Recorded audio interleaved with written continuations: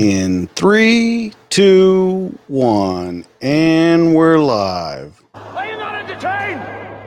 Are you not entertained? Is this not why you are here? How about no, you crazy Dutch bastard?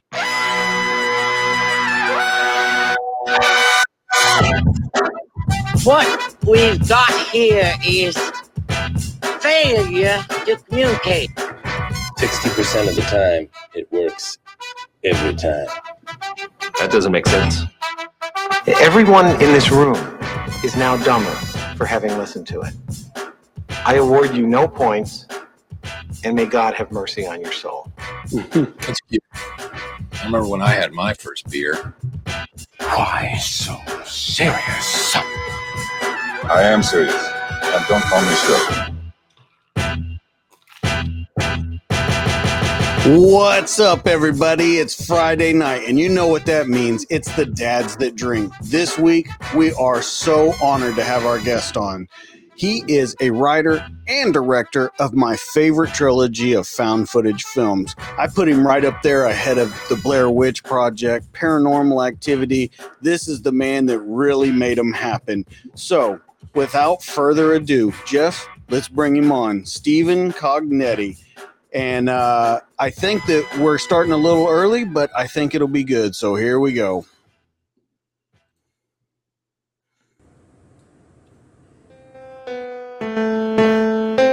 So, Stephen. Hey, guys. So we hear the piano, the famous theme song. Yeah. So it's me trying to learn how to play it. So. No, it's all right. so easy, but I can't do it. Did you play that, DJ? No, I was lying. I did. Did you get that from when the kid was playing it in the second Hell House? I think, right? Yeah. I bet. Yep. So, Stephen, we're so glad you're on here with us, and we want to talk. And thanks for accommodating the little bit earlier hour for. Oh, absolutely. For me, no, it works out great tonight, actually. Okay. Yeah, my co-host has to be at a golf tournament in the morning, so I think it'll work out pretty good for everyone involved. Cool. Oh man. So, you miss golf? Yeah, I don't get out to play as much as I used to, but not any good, not well, but I still used to get out there a lot more. I'll hit enough good shots to make me go yes, and enough bad shots to go, why am I out here in 105 degrees in Texas? Yeah. Yeah, the golf here, I haven't golfed a lot since I've lived here. I've lived here for 14 years, and I haven't golfed a lot because it's too hot in the summertime. It's, we have those months where we'll do 20, 25 days of 100-degree weather in a row. So it's not worth it to me. What's Texas like in January? It depends. 60, yeah. 60s. So that's a good time. Right. Yeah. January, February are pretty good. We might get a cold freeze that lasts for about a week, and then it doesn't get that cold again. So maybe snow once a year. Maybe. Okay. Maybe. Now, where you're at, how often do you get snow? Yeah, normally we get snow a lot during the winter. This wasn't that bad. I'm up in northeastern Pennsylvania right now, which is near Scranton, and it gets cold. It just gets really cold. Mm-hmm. So in January we're looking at sometimes it gets to 0, and wow. you can't do anything, except stay inside with 10 blankets on you. But so the winters are very bleak and desolate, but I love if for that little bit in spring and that little bit of fall you get no humidity, 65 degree weather, and you just get a little taste of that at the end of each of those seasons, growing at the end of in the beginning of summer. So it's great when that happens, and I hear that happens a lot more often in other parts of the country. But were you born and raised in Pennsylvania? Yeah. So I've been here most of my life. Except for when I was living in New York when I did Hell House. But we moved back to Pennsylvania after we had our first kid, and we realized that New York is unaffordable unless you are an investment banker or unless you run J.P. Morgan. Manhattan is it's tough. The budget is tight. So, well, we didn't bring you on to talk about weather. Let's get to what everyone wants to talk about: the movies. Okay, I thought we were just talking about weather. So, me too. You know what? Never mind. You know what? That's my mistake. That's my mistake. So, can we go ahead and get the 7-day, Jeff? No, better not go into that. So let's talk about these movies, because as I said in the beginning, and I absolutely believe it. I told you, I'm here by myself this week. My wife is on a trip to see some of her family with my daughters, and they're in Washington State. And my oldest, that I told you when we talked to do the sound check, is a huge fan of these films. Well, I didn't tell her about it yesterday that I got you on, and she texted me and she said, "You didn't tell me you got him on the show." And I said, "Yeah." And she goes, "Tell him I'm a huge fan and I'm so happy that he's on." So that's great. That's great. Yeah. So when I said it in the beginning about, right up there with Blair Witch, Paranormal Activity, this is my absolute favorite, because if we look at them, Blair Witch, it changed film. The landscape of it, I think. Yeah, it did. Yeah, definitely. Blair Witch 2 came out, horrible. I think some people might disagree with me, but it wasn't good. Then you have Paranormal Activity. The first one's great, second one's pretty good, and as they start going through the trilogy, they start kind of losing speed on it. It doesn't stop with Hell House. All three, they blend seamlessly together. There's just so much about these films are so different from everything else. Oh, I appreciate it. Thanks for saying that. So, do you know maybe what makes the difference? I can't speak to that. I did enjoy all the paranormals. I did not see the latest Blair Witch. Didn't Blair Witch have like a recent found footage? Yes, it did. Found footage. I thought so. That. Yeah.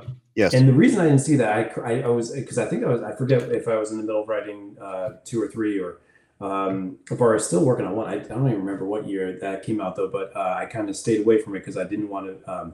I was trying to stay away from other movies that were in the genre I was currently writing. I didn't want to have any outside influences or anything like that. I didn't want, so I mean, for me, I just do what I like the most, which is just subtle scares. Keep things subtle. I hate the jump scares.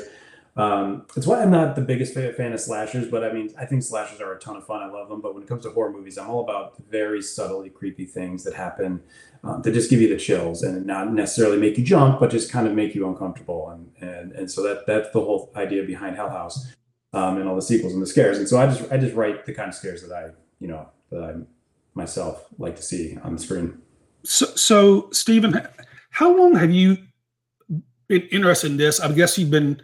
These are the only 3 movies I know of you've done. Is that correct? Yeah. No. Yeah. The only. Okay. And how did you get into this type of horror in general and this type of horror films or movies?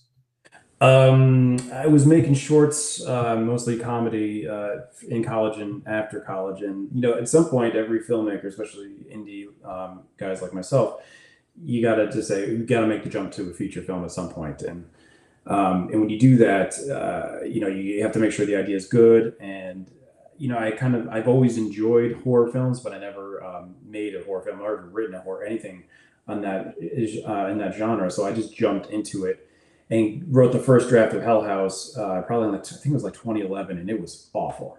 It was the first draft was, and I always feel bad for the people who had to read that first draft, but gave me some great feedback, saying like, this needs a lot of work. And so the first draft of any script is going to be terrible though, but it went through a lot of rewrites and then me just kind of thinking through the process of like, what do I like the most and what I love the most. I love abandoned photography. So photography that explores abandoned places. And I love mysteries like Datelines and those things. And like, like the new Unsolved Mysteries that's on the reboot that's on Netflix, like those two. So I combined those two things: an abandoned building that has a mystery that we explore through a documentary style, and I kind of just combined what I love, and that's when the kind of script started. The very good ideas started coming together and formulating together, and it just went from there. So when everything came together and you put it together, how did you come up with the location choices? I know that from everything they say, it's close to New York, like you said, and things like that. But how did you settle on the locations? The locations, like the real location we shot at, right? So when the script was done and I knew it was locked that what we're going to shoot, the next biggest challenge was going to be obviously finding this abandoned place that could, double as a haunted house, a real, Halloween haunted house that has people going through it, and also, really looked like it's been abandoned for decades. And I was actually looking for real abandoned places at the time, and I was traveling all over the area, Pennsylvania, Jersey, New York, Connecticut, upstate New York, and just looking for abandoned buildings. And I realized that's just like such a fool's errand. I was really just wasting my time, because even if I found a perfect abandoned building, it's like, is it going to be safe to shoot in? B, like, what's the electrical like? You need electricity to shoot movies. So it's like, it was like I was just inviting all kinds of trouble on what would have been my first feature. So I decided I just switched the focus to finding an actual Halloween haunted house, one that looked abandoned. Right. And then the sets just, they make themselves. You can make it look like it's a functioning Halloween haunted house. You can make it look like it's abandoned. Something that has all of that there. I reached out to a few places, saw a few places, and we settled on when I met Angie Moyer at the Waldorf Estate of Fear in outside of Allentown, Pennsylvania. It's a town called Lehighton, and it's only 2 hours outside of the city, so it was able. The cast and crew, everyone is from New York City, so it was really easy to get there. It was just perfect that we found that place because it fit everything we needed. Right. And it's interesting. You said you worry about electricity and all this stuff, which is exactly what they were worried about, how they get electricity in the first sale house. So it's one of Tony's lines. He says, right. I need electricity to do what I do. And yeah. Right. So I thought that's an interesting, it was a real thing, and it was a real thing in the movie or the film. So I thought that's pretty cool. Yeah, but I kind of feel like the whole story of the Hell House, what they were doing in that movie, in the original, when they went out there, it kind of mirrors exactly what we were doing on this film. Really? It was just myself making my first feature. There's a lot of pressures on that, and we were kind of going into the unknown, out to this remote town. It's rural Pennsylvania.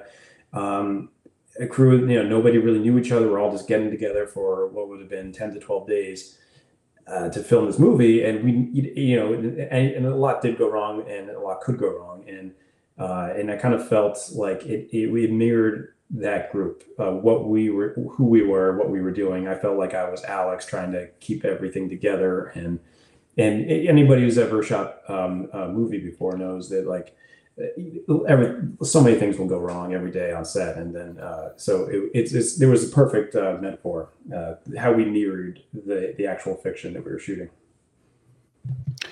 And so, how do you come across the actors? I know that you said that when we talked that you had stayed in New York and kind of, you had all your auditions right then while you stayed in New York and everything.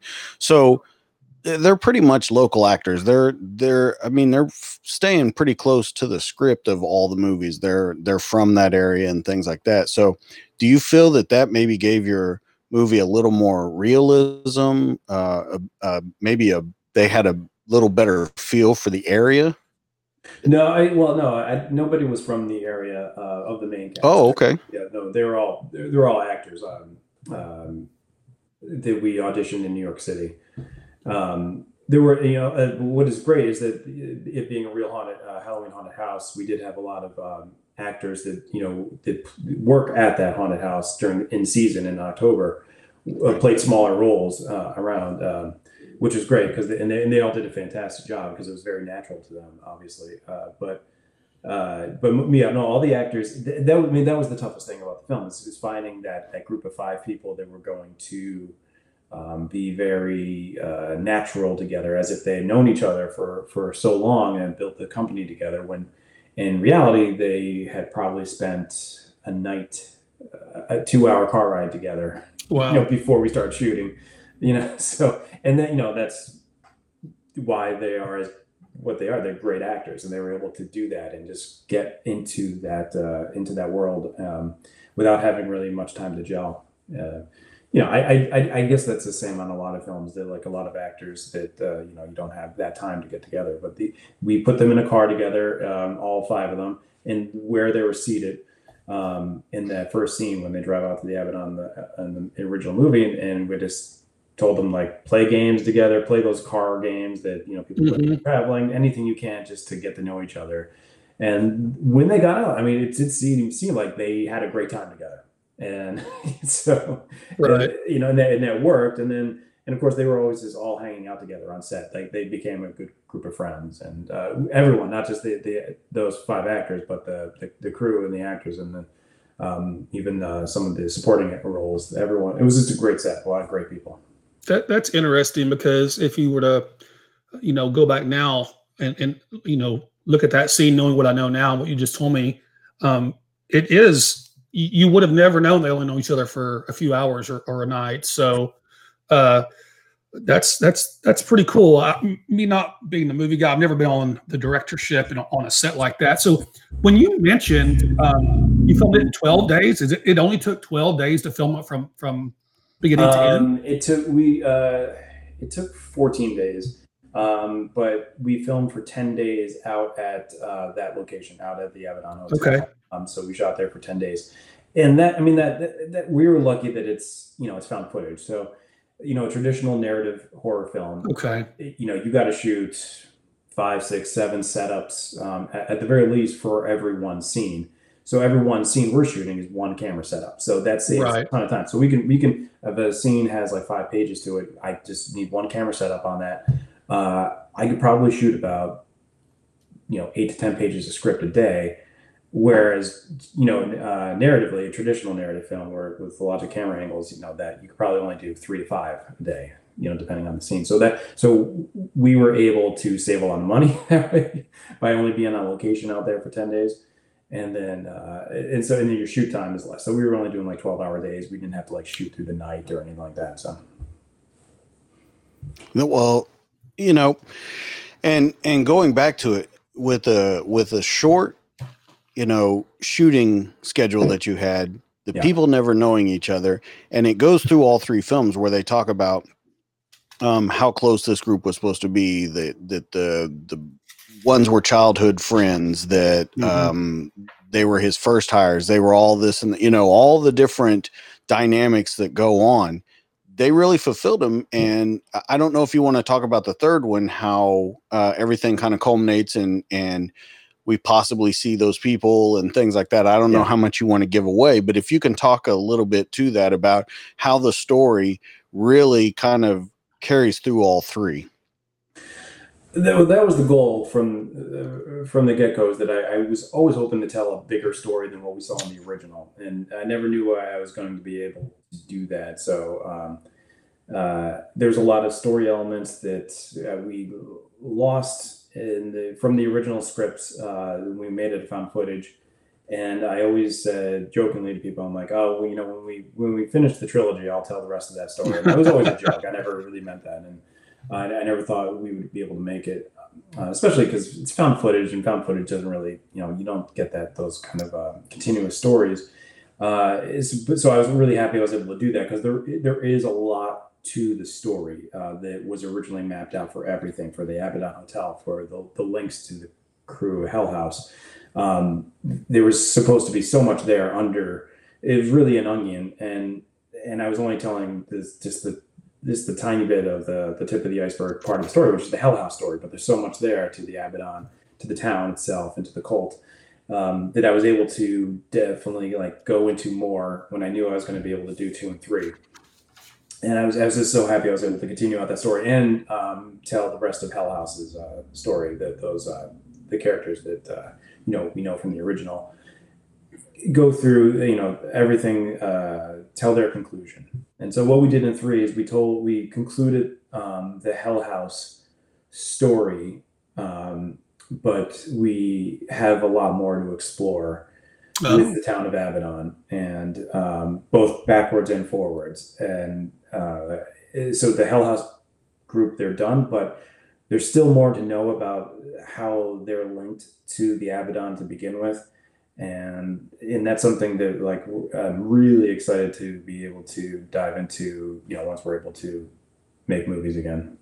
Yeah, and I thought the last film in this trilogy really left a lot. Like, tell me more about tell me more about this place. Not just. So I think you did great with that, because I was thinking, I saw, the priest was interviewed, and he was a big part of the last one, and in some other, I don't want to get, like DJ said, give too much away, but I thought there was a lot left, or a lot desired to hear more about it from the viewer's perspective. Yes. So let me ask you, as far as like haunted houses or truly haunted locations, did you go to some of these out beforehand? And are there any that stuck with you? Not just locations per se, but truly haunted places? Because the Northeast has, it's very old up there. It has its fair share of historical things. Like when I was in Boston, I did the haunted ghost tours and things like that. Yeah. So there's some things that maybe you gave you some vision of what you wanted. Yeah, any place that's famous for being haunted is, the worst place to go, because, so if you're famous for being haunted, don't. But like anything off the beaten trail that you find that's just like spooky and abandoned, I love. Okay. Going into, like, if you're just down some random road you've never been on, driving somewhere, lost somewhere, and my favorite thing is to come upon a building that's just like abandoned and you don't know anything about it. It's not famous, but it has a story. Sure. And so but the more fun thing to do is to make up the story. What happened to this building? Why is this building the way it is right now? And that's what happened when I came upon an abandoned house out in Rockland County. Years ago, and it was just, it's actually the pinned tweet on my I'm gonna bring it up in a picture. So go ahead and keep talking about it. Yeah, and when I saw that house, and it just clicked on me. I said, this is where Alex Taylor comes with the group, and this is, something happened in this house, and I'm looking at it in the present, but I'm imagining it as past. And something happened in this, so that nobody knows really what happened, but bad things happen in here.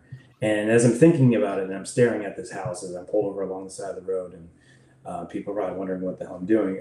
I'm giving myself the chills as I'm thinking about like all the secrets that are locked inside that place. And so I love coming upon abandoned places like that that I don't know anything about. Like, it's different, like places like, Eastern State Penitentiary in Philadelphia is a very famous place for being haunted, but I've never been there.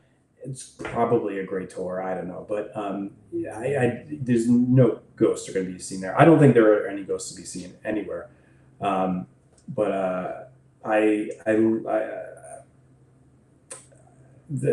thought. I love the idea of ghosts, there it is. But I don't believe in them. Yeah, that's the house. I loved finding that place, and that was the original place I saw, and that was kind of like the inspiration for the Hell House crew leaving New York City to go into a more of a rural upstate place, and then finding this abandoned house, putting on their tour there, and then the rest of the story started to come. Like, why did they have to leave New York? Why did Alex take them there? And then the rest of the connections started to come together. But when I found that house, that was very inspiring. And I'm always inspired by abandoned photography. So that did look like a creepy house. Curiosity, and almost had a little Amityville. Yeah, I reached out to someone in the neighborhood. I just randomly started knocking on doors, and I was asking. I bet they didn't think you were crazy at all. Yeah, and I think there was like some guy like out like walking his dog, and I was like, "Hey, do you know who like owns that house?" And I remember that he's.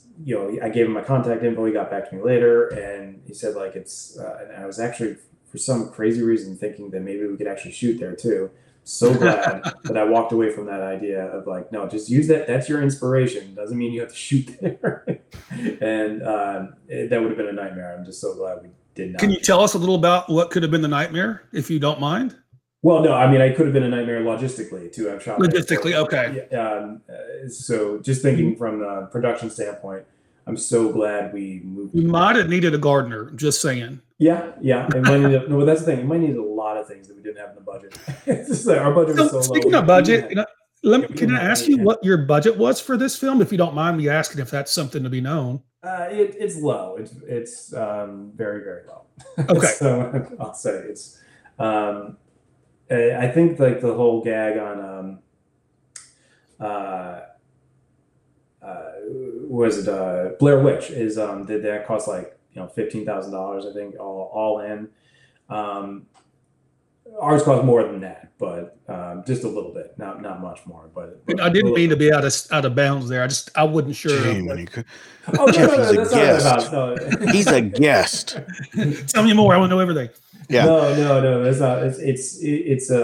It's very low budget film, and actually, I got to tell you, honestly, the thing that costs the most on all these films is the hotels, and the hotels cost so much because we're in the middle of nowhere and we have a cast and crew and we got to put everyone up, and when you're in the middle of nowhere, that's tough, and that costs a lot of money. We have a big cast, and especially on Hell House 3. We had a huge cast because we were kind of like housing. At one point, we were housing all the cast of 3, 2, and 1 at the same time. Wow! That was a spoiler. Stephen. It was a cast within the cast. Yeah. Sorry about the spoiler, but it's 2020. I think a lot of people have problems with that. So the bulk of the budget goes into just like housing of the crew and actors. But after that, when you film in a small town, you get a lot of help. Getting the EMTs and the fire trucks and all that stuff. Like that didn't cost much at all. That was kind of like buy them a 6-pack kind of deal, and but they're willing to do that. And we can do that in a small town. We can't do that in Los Angeles or New York. So on our budget. Or even Scranton, where I am. So before we get into individual characters, a favorite character of yours throughout all the films, do you have a favorite character, or if you have to break it down by each 1, 2, and 3, a favorite character? Not necessarily the actor, but a favorite character. Oh yeah, actor. So many of the actors I love. The characters, I think Alex was modeled a lot after myself. I think there's elements of Russell that I love because I've been thinking about that character Russell for so long, and I was so glad to be able to finally write him. But in terms of favorites, I don't have a favorite. I gotta say probably Mitchell Cavanaugh from 2 is right. He's a great character, and he has such a bigger role than really what comes out in 2. So I kind of I love his character because there's so much more to explore about him that we don't really know yet, and he's such a lesser known side character in 1 that you don't even see his face, and then 2 he plays a prominent role, and then in 3 it's kind of like, where'd he go? And that's something I'd love to be able to explore, and something we're hoping to. So that's definitely a favorite. I know everyone loves from what I hear from people who reach out to me on social media, say they love Paul, and Paul's hilarious. Is a really good, funny character, and Gore Abrams, the actor who plays him, is just a fantastic actor and just perfect for the part. But I guess that's all. If I can quote Forrest Gump, that's all I have to say about that. I think some of the greatest lines in the entire trilogy were, can I say 2 things? 1, you're a dick. 2, why? Yeah, that's right. That was his opening line. That was the best. You're a dick, and she kind of looks at him crazy. Why? Yeah, that was good. Yeah, I like Alex in this, and I can see the I guess the attraction or the especially the second film of Mitchell. I thought that was great. And then Tully kind of got me going in the second one, and especially after you figure out, who the heck he was a little while, you just saw him, you didn't know you were seeing him. So anyway, I liked those characters a lot. Yeah. Yeah. And Tully has a whole new, to me, it's just so much more real right now in my head, because we've been fleshing out more of the story of the 80s recently, and everything that's gone on. Me and Hell House producer Joe Bandelli have really been diving into everything that happened into the 80s and really setting in plot points and specific things, and how it all draws together to Hell House and the Abaddon Hotel, and so I'm just it's like, there's so much more there with Tully. Oh yeah, and everyone that we're all hoping to jump into soon. So let's talk about Tully for a minute, since we're on the subject. One, inspiration for him and his backstory. I got kind of a Jim Jones-ish kind of. With the story that they tell in there, not maybe to that scale, but right. But a Jim Jones, or I'm trying to think of the one that was in California, the Cult. But I would say it didn't come. This is not a direct inspiration, but I did think about David Koresh a little bit. Okay. And the reason for that, and we didn't obviously have any real chance to dive into this in the found footage world, though. But I kind of feel like I'd say that the nemesis of God is someone who's going to know the Bible inside out. And I'm not saying that David Koresh was the nemesis of God. I'm just saying that he was a man of God, though, but he knew a lot of his followers flocked to David Koresh because of his knowledge of the Bible. Mm-hmm. And he knew his Bible inside out. And I also wanted Tully to know his Bible inside out, even though he came to it from a different perspective. And so I always kind of like thought that there's got to be that draw, and some of that draw is that Tully he is not a man of God, but he knows his enemy inside out, and he knows his Bible inside out. And so I remember just hearing an interview. There's a book that came out recently of one of the Branch Davidian cult members, and saying that they were so drawn to him because they've never met anyone who knew the Bible like that. And I kind of wanted Tully to know that too, but from coming from a completely different spectrum of faith. So there was a little bit of that. And I also, that's living. And then post suicide, he became something a little bit more. And every time I was thinking about him, I always think of Randall Flagg in my head. Stephen King, The Stand, Randall Flagg. There's always someone who's the Antichrist kind of guy. Someone that I always think about when I'm writing that kind of character. He kind of reminded me of the guy in Poltergeist, the older gentleman that he had like a priest outfit on. I can't remember his name in the movie, but I could see where you're going with it. And speaking of David Koresh, I went to Baylor, which is in Waco, and Mount Carmel is right. So I've actually took a bike ride out there and saw the branch, what was left of it, the bus that was buried on the ground. Yeah. Very, very interesting. And I think you hit something good here is not to get too biblical, but the devil in a lot of ways presents himself as a man of, or as knowledgeable and as God. Yeah. So there is a definite attraction to some people to that. And I can see why you use that kind of as inspiration, or at least that's something you had in your mind, because I think that's a way to like lure people in and then turn them. And then absolutely. Look at this knowledgeable, godly man, but he has this other side we don't know. But absolutely, I agree with you 100%. Yeah. So, and that's kind of like who he is and what he did, and his origins are something that we've been we're just really excited to share. Yeah. You have a lot of creativity, I bet, and a lot of ways you can go with that. Yeah, no doubt.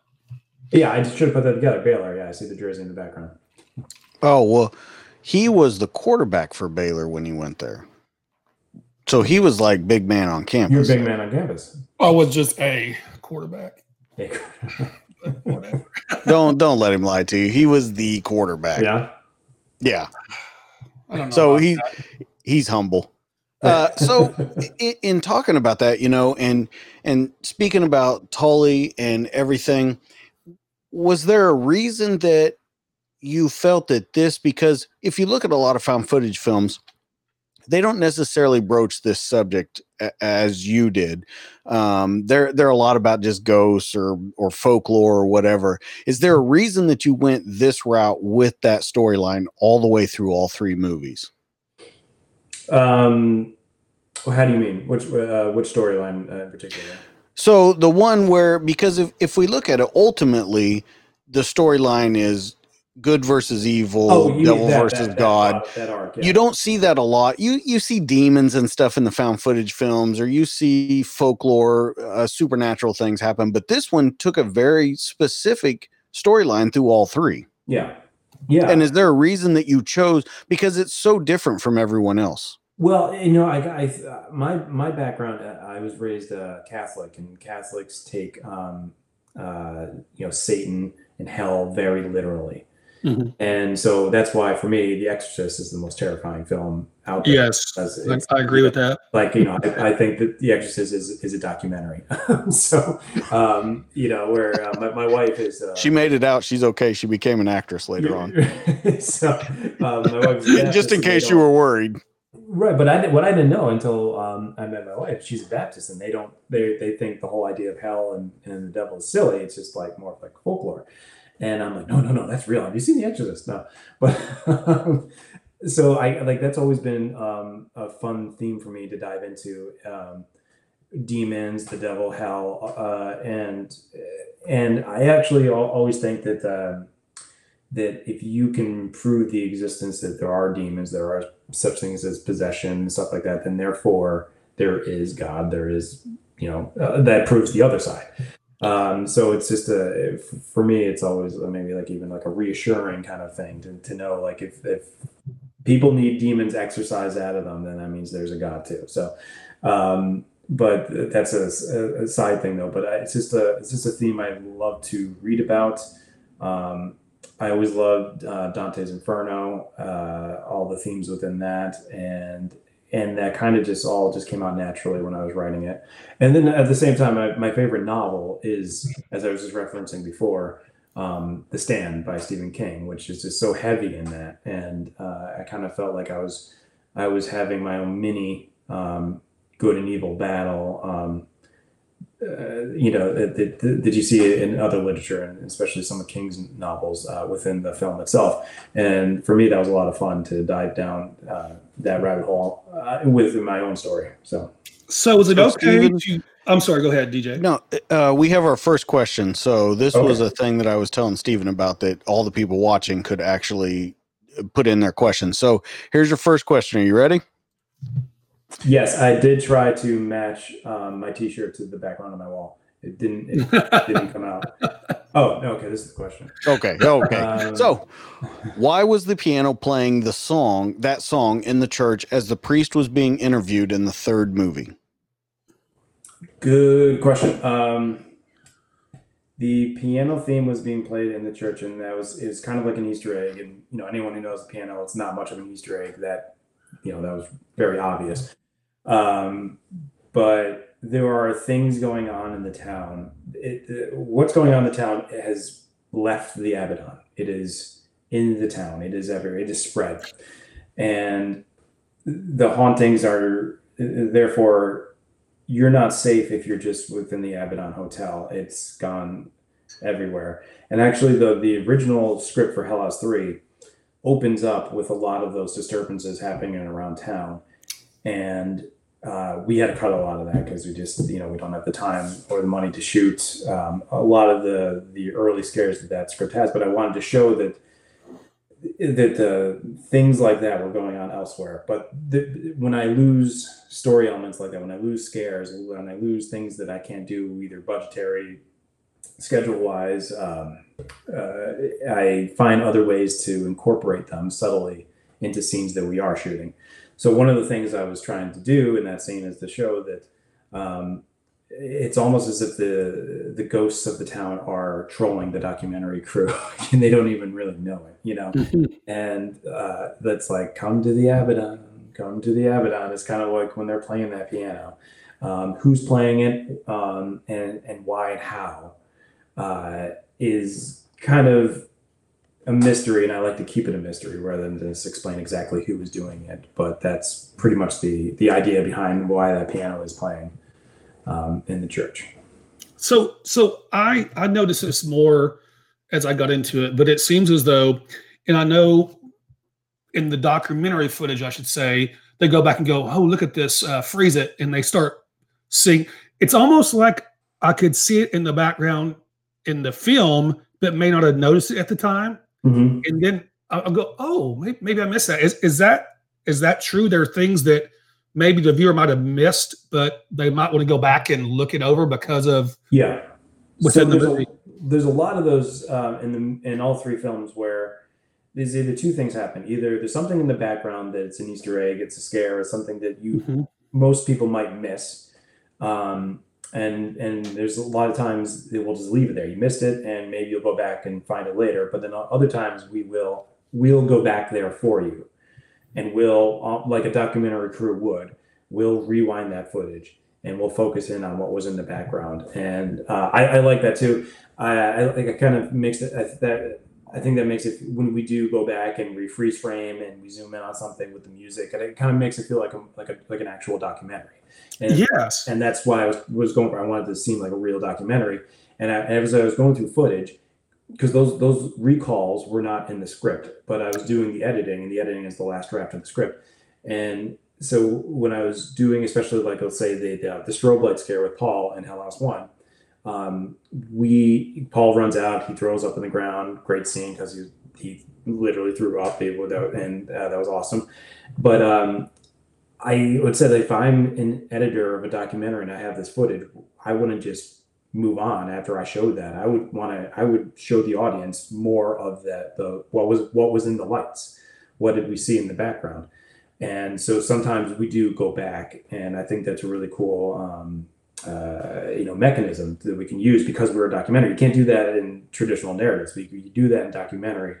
And when your film is a documentary, I think it's great to use that tool, that playback tool. Don't do it too much, but if you like in certain scenes, it really lends to the scare when you're able to do that. And then sometimes we let things play out, and if you saw in the background, you saw it. If you didn't, you missed it. Maybe you'll go back there and find it later. So it's kind of like at the end of Hell House 1, when Diane is going through the hotel herself at the very end, Alex is in the background, standing there. A lot of people didn't catch that, but that's not something we would have ever recalled. But wait a minute, say that one more time. In the end of Hell House 1, and when Diane is going through the hotel with Jonathan, their cameraman, and they eventually go up to 2C. Before they get to 2C, Alex is standing in the shadows. You can see him for just a brief second in camera, watching them. Okay. So I think that's what's cool, Stephen, is this is kind of a cult following too. It's like, you know what? I might have missed that. I'm going to go back and watch it again. I'm going to go back and watch it again. Yeah. I'm going to go back and watch it again. And that's my favorite kind of movies. Is yes, things where, absolutely. They have something like, especially when you get to the end of the film, and you want to, and something clicks to say, oh, now I should rewatch something from Act 1 or 2 because now it makes more sense. And I'm not speaking generally specifically to Hell House. I'm talking to any film in general. That I just love that kind of film that when you get to the end, it makes you want to go back and look at other elements, things that might make more sense now that where the film had gone. Those are my favorite kind of films. We try to do that as much as we can in Hell House. But so it's fun. It's fun to do. And that's a cool thing too, I think, is because when you go back and look and go, wait a second, maybe I want to see where this makes sense. And it's almost maybe not a different movie, but you see it through a different perspective. And then you catch something else. Oh, I go see it again. And maybe I even understand it more now.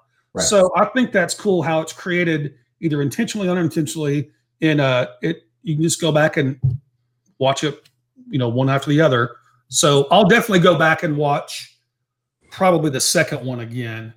There's a lot of setup in one, all of them set up each other and in different ways, and a lot of things that a lot of people you wouldn't pick up on the first viewing, but it makes sense after you see it all. That they were talking that, they were referencing that. This was foreshadowing this, and it's fun when you can do that. It's fun when you can add those elements into especially the found footage film, because those are tough. To put in.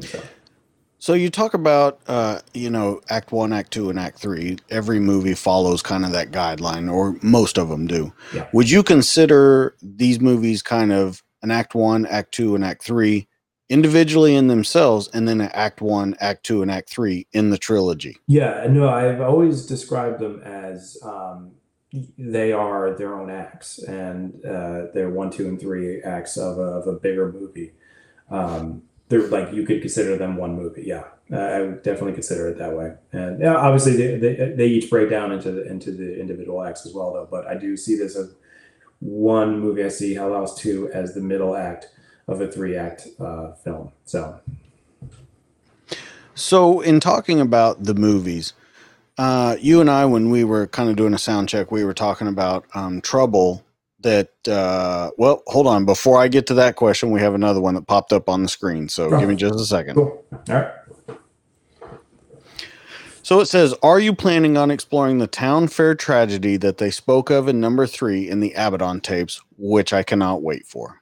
Thank you, Amanda. I know her. Yes, we are I wrote that incident specifically into Hell House 3 because I made Vanessa mention it in Hell House 3 because that's something that happened in the town's past that I want to jump into. And what happened there is a lot of fun. What happened at the town fair in Abaddon before Hell House even came to Abaddon is something we want to explore in the Abaddon tapes. It's definitely a part of the Abaddon tapes as we have it sketched out now. The Abaddon tapes has that part in it. It's really the cool episode. Joe Bandelli and I have been putting together all the stories for this 6 episodes of it, and we cannot wait to tell it. We don't know how we're going to do it yet, but we're going to do it. So I don't want to give too much away, but in the last Hell House in the trilogy, when they're doing a play that's Faust, and I thought that character and Faust were eerily Wynn's character and Faust, even though he was the head of the thing and not actually acting, but they seem like the same character to me. Yeah, in that, and I purposely made it that way. There's some dialogue we cut out because the film was running long, and we had to cut down some dialogue. But there's one scene where it's like the metaphors that Wynn are talking about are so similar to Faust's own struggle, and it's that inner struggle about faith, and he goes into it a little bit once. It's during the rehearsal scene in 3, where he's talking and he kind of seems like lost, and he goes on about his own personal struggle. And it's the one time where I think we're really nailing it on the head, very close to Faust. And we cut it out though, because that scene ran really long, and I was doing a lot of the scenes in 3 ran long because I was just trying to write in a lot, and then when we got to the editing room, we decided we had to cut a lot because it was it was like running to like 35 minutes before we got to any of our A scares, and that for me that's fine because I like slow burns, but like for where I was talking with our distributor and other people that were working on the film, and they're like, got to get some scares in quicker. We got to cut some of the fat out of the first act. And, and I'm like, oh, okay, that's fine. So we lost a lot of the dialogue though, but that is a very purposeful, specific comparison between the two, Russell and Faust. And you really pushed my literary lack of knowledge. So I went and looked up Faust, and man, it led me to read a bunch of cool stuff. So I appreciate you doing that. And DJ, don't even make Jeff the Philosopher come out, but I will. Listen, Steven, let me explain this real quick before we move on. There is a person named Jeff the Philosopher that lives inside Jeff the co-host. Unfortunately, Jeff, the co-host, usually eats that one. Right. You don't want Jeff the philosopher to come out, but I'll make everybody cry and think deeply. And So look at this. Well, we got another comment that came in. No question. Just want to say your film kicks ass. Rock on, bro. It's so nice to see that. And a lot of people have reached out to me on social media saying how much they like the Hell House movies. And as a very low budget indie filmmaker, it's like makes my day when I read comments like that, because it's just hard to do. And I put what I like in a horror movie out there, and it's always great to hear when other people appreciate that same style of horror, that subtlety, and thank you to that commenter. Makes my day. Yeah, and you look like you look like a younger guy. You look like you're just getting into this, and you have a lot more to offer this industry for a long time coming. No, I'm not. I'm 39. You're still a young man. Yeah. You're younger than us, so you haven't hit 40 yet. Yeah, haven't hit 40 yet. Yeah. No, it's a tough industry to get into. So I mean, I'm only just making my own films independently, scrapping together cash anywhere I can, and so that's what I'm saying. That's why it's great to see that people are seeing it and they're appreciating and they're liking it, and that's so for me that's just the greatest thing that could happen, because it's so hard to do it. It might not ever happen. People might not ever see your film, let alone a lot of people seeing it and liking it. So it's just great to hear when people say. And did you go to did you go to school, like a film media school? Yeah, no, I went to the film school Temple University in Philadelphia. Oh, nice. And it's going to film school is great, but the best thing to do for making film is you just got to work on sets. Is the best thing you can do. And so the more sets you work, even if you're just a hired PA, that's the kind of experience you need to know how to make your own film. And if you're going to direct, you got to make a lot of shorts before you make your own feature length, because you want to get those out of the any mistakes you're going to make as a director, you want to get them out of the way on short films before you're doing it when there's more money on the line and more at stake. So I did 3 short films before I went into my first feature, and that was good to have those under my belt. Well, this is pretty good that they said they need Joe Bob to play him, because he's a legend in horror. Yeah. And they say they need to get him to play him on The Last Drive-In, which coincidentally also runs on Shudder, which exclusively ran your films. Yeah, they did 2 and 3. Yeah. Mm-hmm. I had to go yesterday and get it added to my deal so I could watch them. So no, I can't say enough good things about Shudder. I love that. We need us in the horror land, horror people that love the genre. The greatest thing that exists is Shudder, because the way they curate films that I would never see any other way. Good indie, independent horror films from around the world, and they break them down by subgenre, so they're easy to find. What I'm looking for, I can easily find. So it was great for us to have our films on their platform as well. So that was an honor when they approached us to say they wanted to premiere Hell House 2 and 3 exclusively on their site. That I was just like, yes, absolutely. I love your platform, so of course.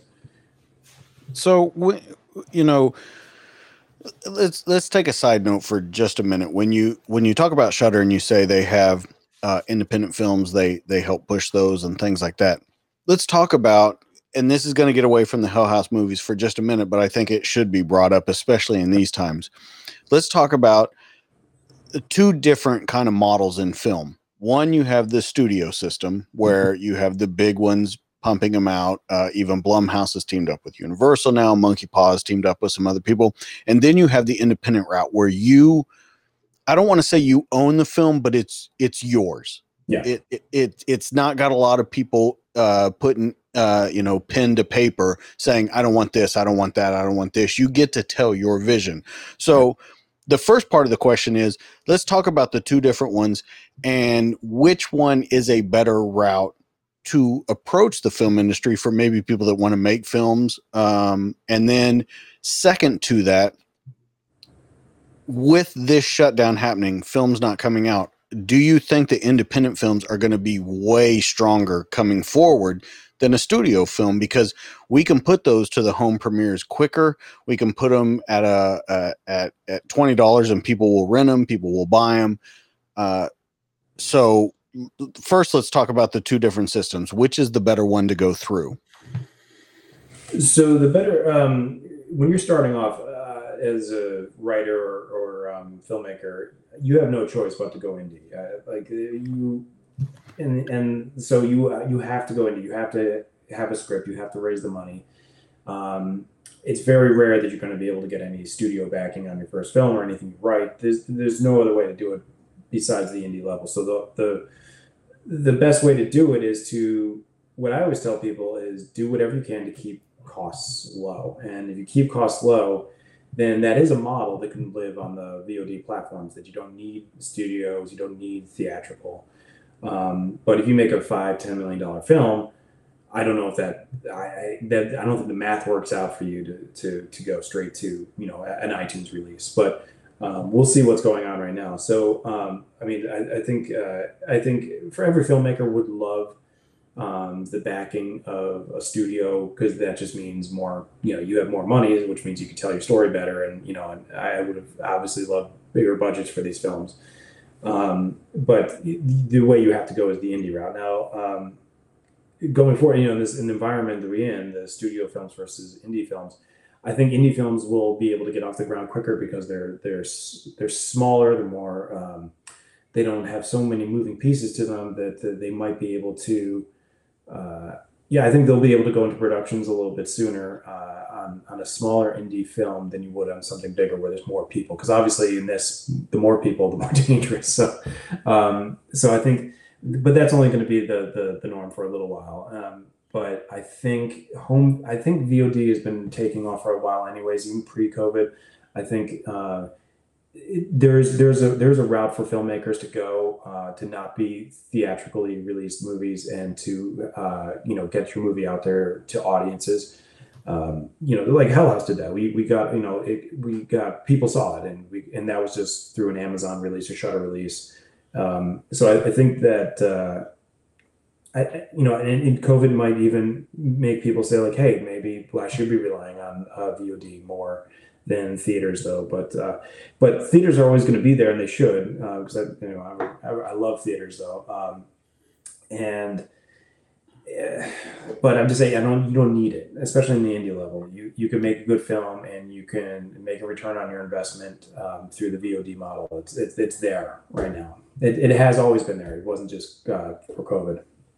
Well, there's a couple things, and I'm no filmmaker, but the things that I would disagree with that statement, where you say that, you can tell a better story with the studio, you have more money and stuff. Your films and other films, independent films, have shown that you don't need that to tell a great story. And I think that sometimes the studios get involved, because if you look at a lot of films that come out these days, studio films, they're garbage. That's why they're going back to just redoing things. No, you're right. I mean, there's two sides to that. So if I ever got swept up into a studio film, yes, I think what I wanted to do with Hell House would have gotten micromanaged and put through a processor and went through 1,000 edits and had to go through 1,000 rewrites. But then there's the other side of the studio process, which is like when you get to a level that's, gigantic, when you get to like a Chris Nolan level or something like that. Nobody's telling Chris Nolan how to write and shoot the Tenet, right. So there's Nolan, and then there's like other people are just entering the system that have to abide by what the studios say. This is an example of a filmmaker, but there's many of those higher up filmmakers that they get to dictate the terms of their film, though. But but yeah, you're absolutely right. For me, the only way I would be able to do it is on the indie level. When I say I would have liked to have had the budget, I would have liked to have the budget, sure, but I don't. For Hell House, it's not like we needed $1 million though. I just would have liked, Right. maybe the budget to have 3 more days of filming. Like it's not like you know what I mean. Like it's not like I needed a huge CGI budget or. Right. The thing I wanted the most on the films that didn't have more time, and and every day on a film set is a lot of money, and we only have so much of it, so we had to cram a lot of shooting into a tight schedule, and that's the only thing I didn't like about one, mostly 2 and 3. 2 and 3, they were bigger films, and they were rushed because we didn't have the money to shoot them over the span of 15 to 20 days, or even 30 days, like a lot of films do. We had to shoot them really, really, really quick, and I did not like that. But that's the only reason why I would have liked more money, not because I like the studios to be. And that was going to be my question to you. Is what kind? I mean, I guess it's silly because you kind of answered the questions. Answered Dustin's questions, but ideally, you feel like you could have done a lot more with larger budgets if they didn't take your creative rights away. Yes. I mean, as I was saying about Hell House 3 opens up with a bunch of things going on around the town. We had to cut that all out, and right. There's a lot in 3. The scene, think about the scene with the Lazy Susan as the camera's spinning around in the bar. Like everyone did a great job. It looked great though, but I think if we had 2 days to film that instead of a half of 1 day, we only had a half a day to film that. I think we could have done more on that, just made it on a grander level, and time is really what that's the only thing I ever need and want. I just need more time. Well, I guess when you're making it too, Steve, it's like you may see something and you're like, wait, would really click here. And is there any way we could do that, say, in a different way? And so I could definitely see from someone in your position how you're blessed the film's getting done and you're happy for that. Mm-hmm. But there's always going to be somebody who's like, can I try it a little different and make it right or make it better? Mm-hmm. I guess those are the challenges you face in a lower budget.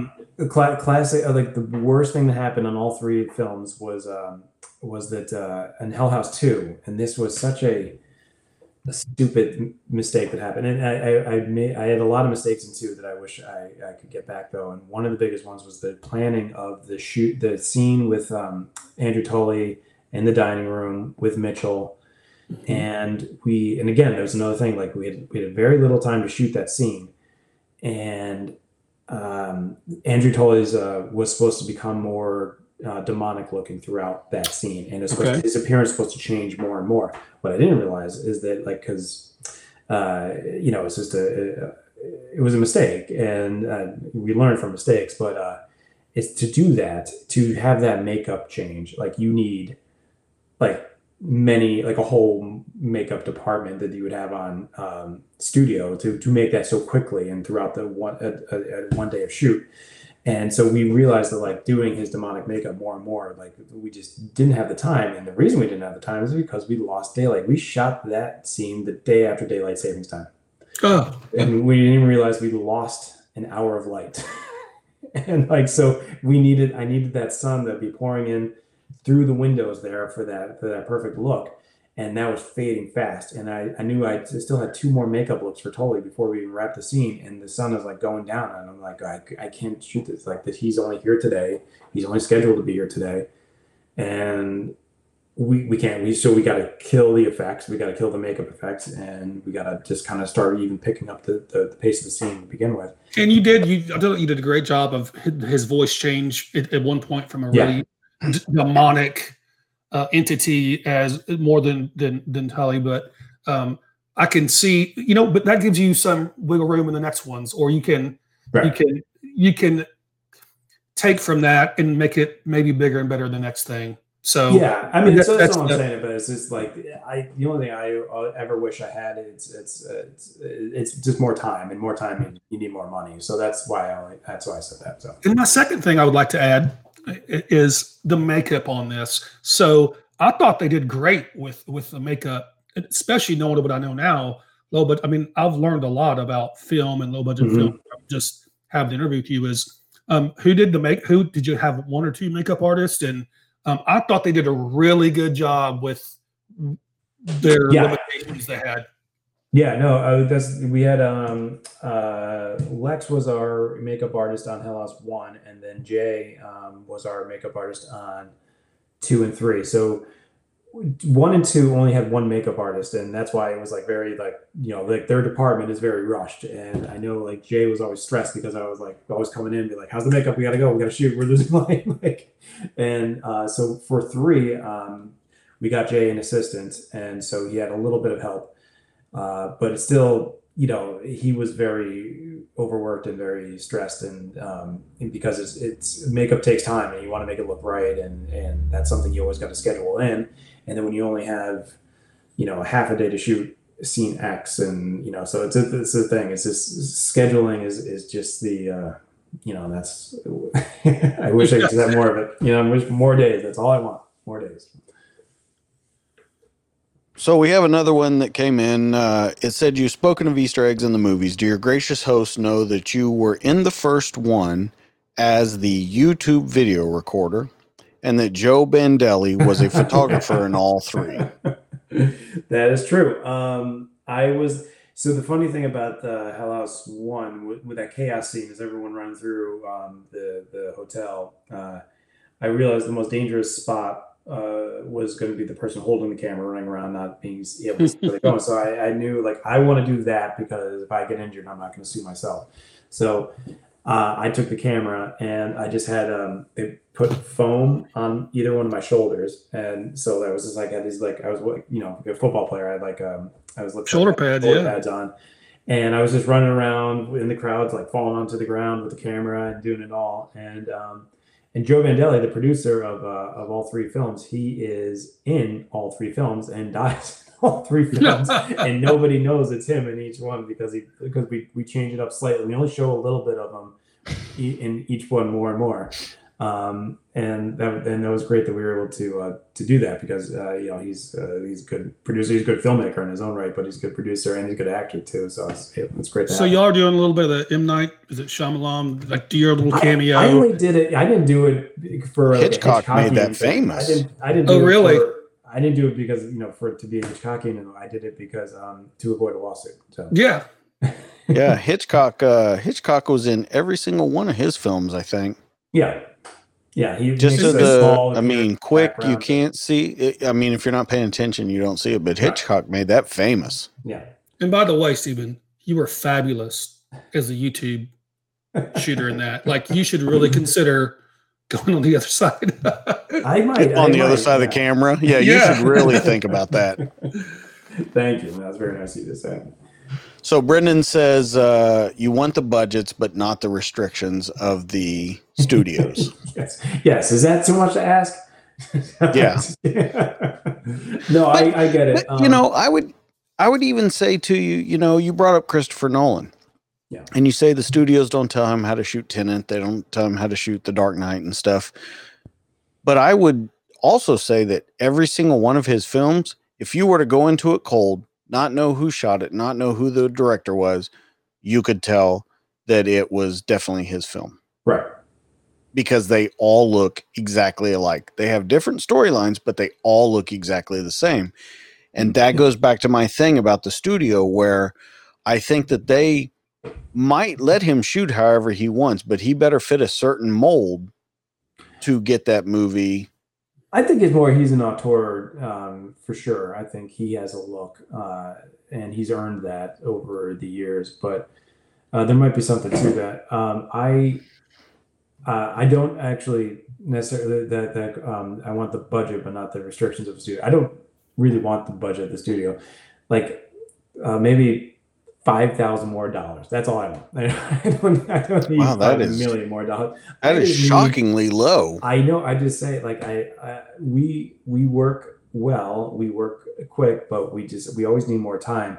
So the idea, well, I mean, also the thing in working indie and is that you're wearing so many hats. So there's only so many parts of the production I'm worrying about. I'm not just directing, and because it's everything it's my company that's making the film and everything like that. So there's a lot of things I'm dealing with, legal issues, insurance, and union and stuff like that.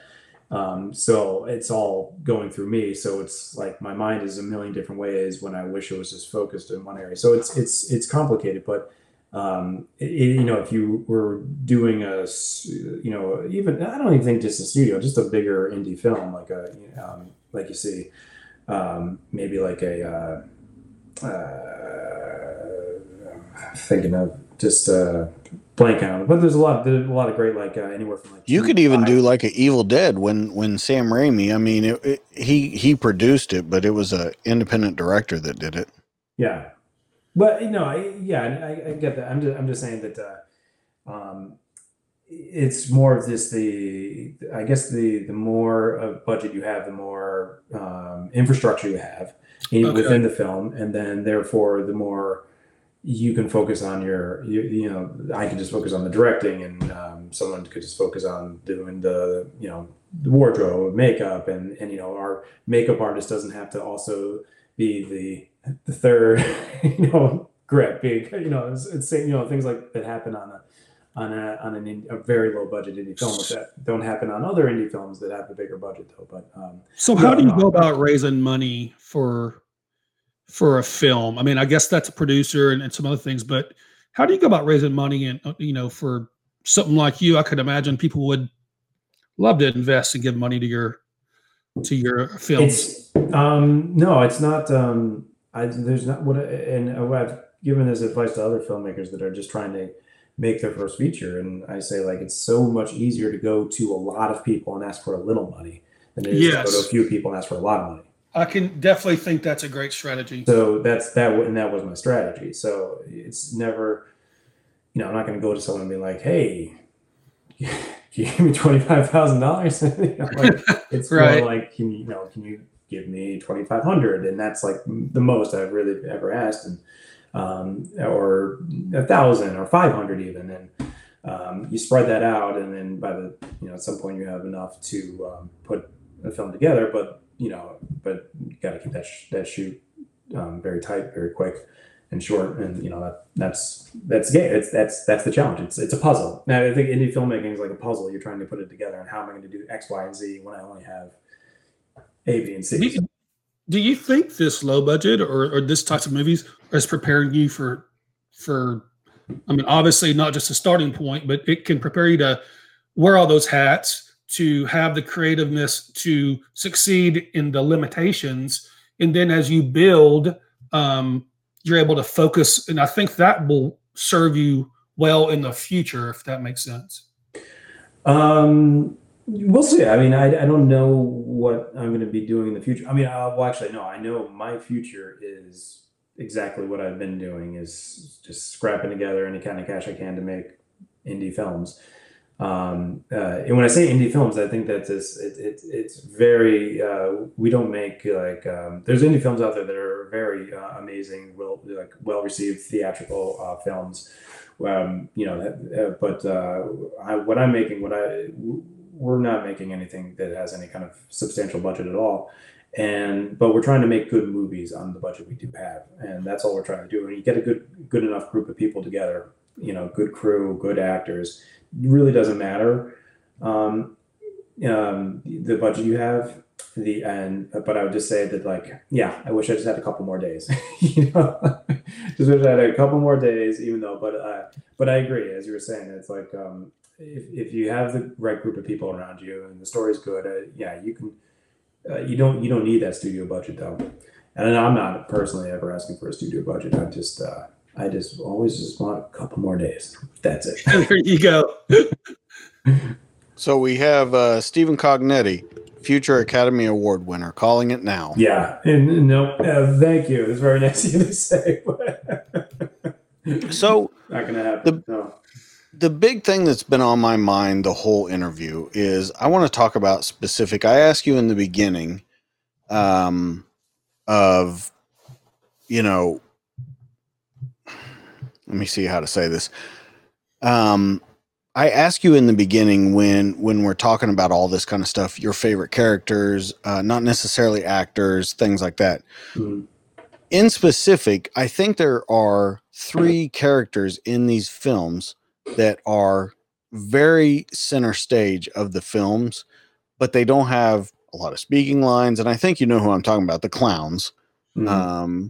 But they have so much that comes out in these films. Those were, I don't want to say they were my favorite characters, but they were definitely, when they showed up, I was like, oh, great, they're back. They're in this scene. They're in that scene. First, let's talk about the idea behind them, because it kind of seems a little off from what the backline story is of it. It's part of the haunt, but how they carried through, and you know, I think they were awesome, especially your main clown. Right. So think about an abandoned place where something bad happened and the police sealed it off. The bad things that happen are sealed off inside of there. They're always there. So I think that was one of the more fun elements I liked about going into Hell House 2, is that we're seeing we're going into a place that's been abandoned since we saw it when Diane went in there, and what's changed. But nothing was ever taken out of there after after the Hell House tragedy in 2009. It's all still there. Everything is in there. So there's no, and so that's the most. I think that's the most fun thing, is exploring that abandoned place, like they did in Hell House 2, where it's all still there, and there's just lingering things around every corner that for the clown to still be there. Now the clown's not necessarily Hell House. The clown has really nothing to do with Hell House. That's the clown. Where that clown came from and won, we don't know. I mean, or at least we're not saying just yet. But I have a feeling it has something to do with the fair. So it's I mean, it's a theme. It's a theme that I mean, I love that clown. The clown was the first scare that I wrote in the original script that I wrote. The one that I didn't like. That's the one thing that stayed, was the first scare that I wrote was it was written a little differently, but it blasted throughout every draft of the script is the scare where they wake up in the middle of the night and they come out top of the steps, they look down, and the clown's standing at the bottom of the steps. That is the first scare I wrote for Hell House, and it's for the original script, and it lasted throughout every draft and barely changed at all. And I love the idea of that because it's so subtle. The clown itself is subtle. The scare is subtle. Everything about it is subtle. Every element is subtle. And so the clown is something that was always going to be there throughout because it never left. It's in there. It's there. It's in that abandoned building. Why would it ever be taken out? And so if you ever wander into the abandoned Abaddon Hotel, you're going to come into all of the things that Hell House left there. Right. And on that, since we're talking about a couple of the scares, I think the best scare to me in the first Hell House was when he wakes up in the middle of the night and he's kind of correcting his camera and he sees the girl sitting on the wall behind him. He's like, he does that 5-year-old thing where he hides under the covers, that it's going to go away. Yeah.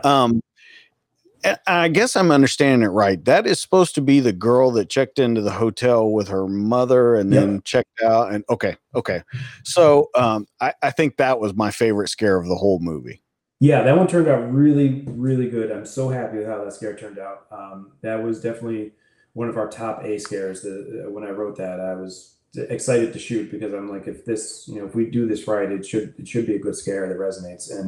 And it has with a lot of people. I'm happy. Like a lot of people have reached out and said they like that scare a lot too. So that was like, phew, that worked because I was really hoping that scare would work. I liked it a lot. And that's the daughter of the owner of the hotel. Really? The haunt itself. So her name is Bailey, and her mom Angie is the one who runs the haunt, and she was our set decorator for the film. So yeah, and I think speaking of the clown right there, we have the clown in the picture. When will filming of the Abaddon tapes? When will it start? Did they find a vaccine yet? That's gonna. No. No. Well, there was a scientist in Italy today that said that it is killing itself, and we don't even need to worry about a vaccine.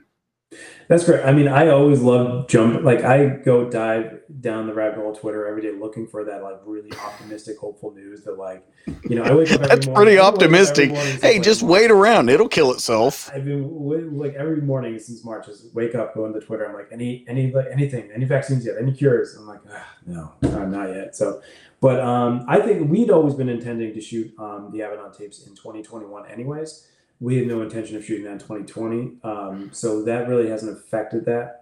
So I think for our projected date of shooting, which we don't even know yet, because we still haven't worked out everything. We don't even really know how we're going to shoot it. We don't even really have any backing yet. But if we get all that in place, we're gonna aim for the spring, summer of 2021. What I was going to go back to, you talk about scare. I love the way you say scares, and I think it's so interesting to hear your point of view on it and how they go where and when. But I thought one of the great things with the clown is you expected them to move and do something, and then they weren't. And you're like, oh, yeah, they do. So it was almost like a scare within a scare that wasn't a scare. So it's a play on words, but I liked how that fed off each other. Like I was expecting stuff to move around, and I was like, oh, okay, maybe that's not, but yes, it does. Right. Yeah, we did that a couple of times in 3, I think, as well. And I love this comment. You'll be waiting a while for a vaccine. Yes, I think we will.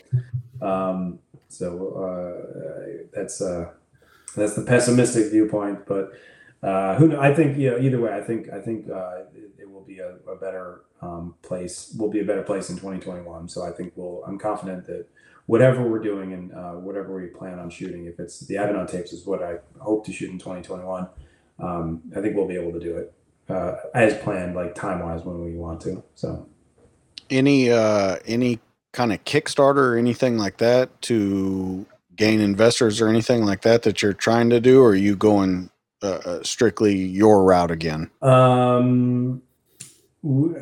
We haven't gotten there yet. I don't know really what we're going to do. But the great thing about Abaddon tapes is that it's not just me.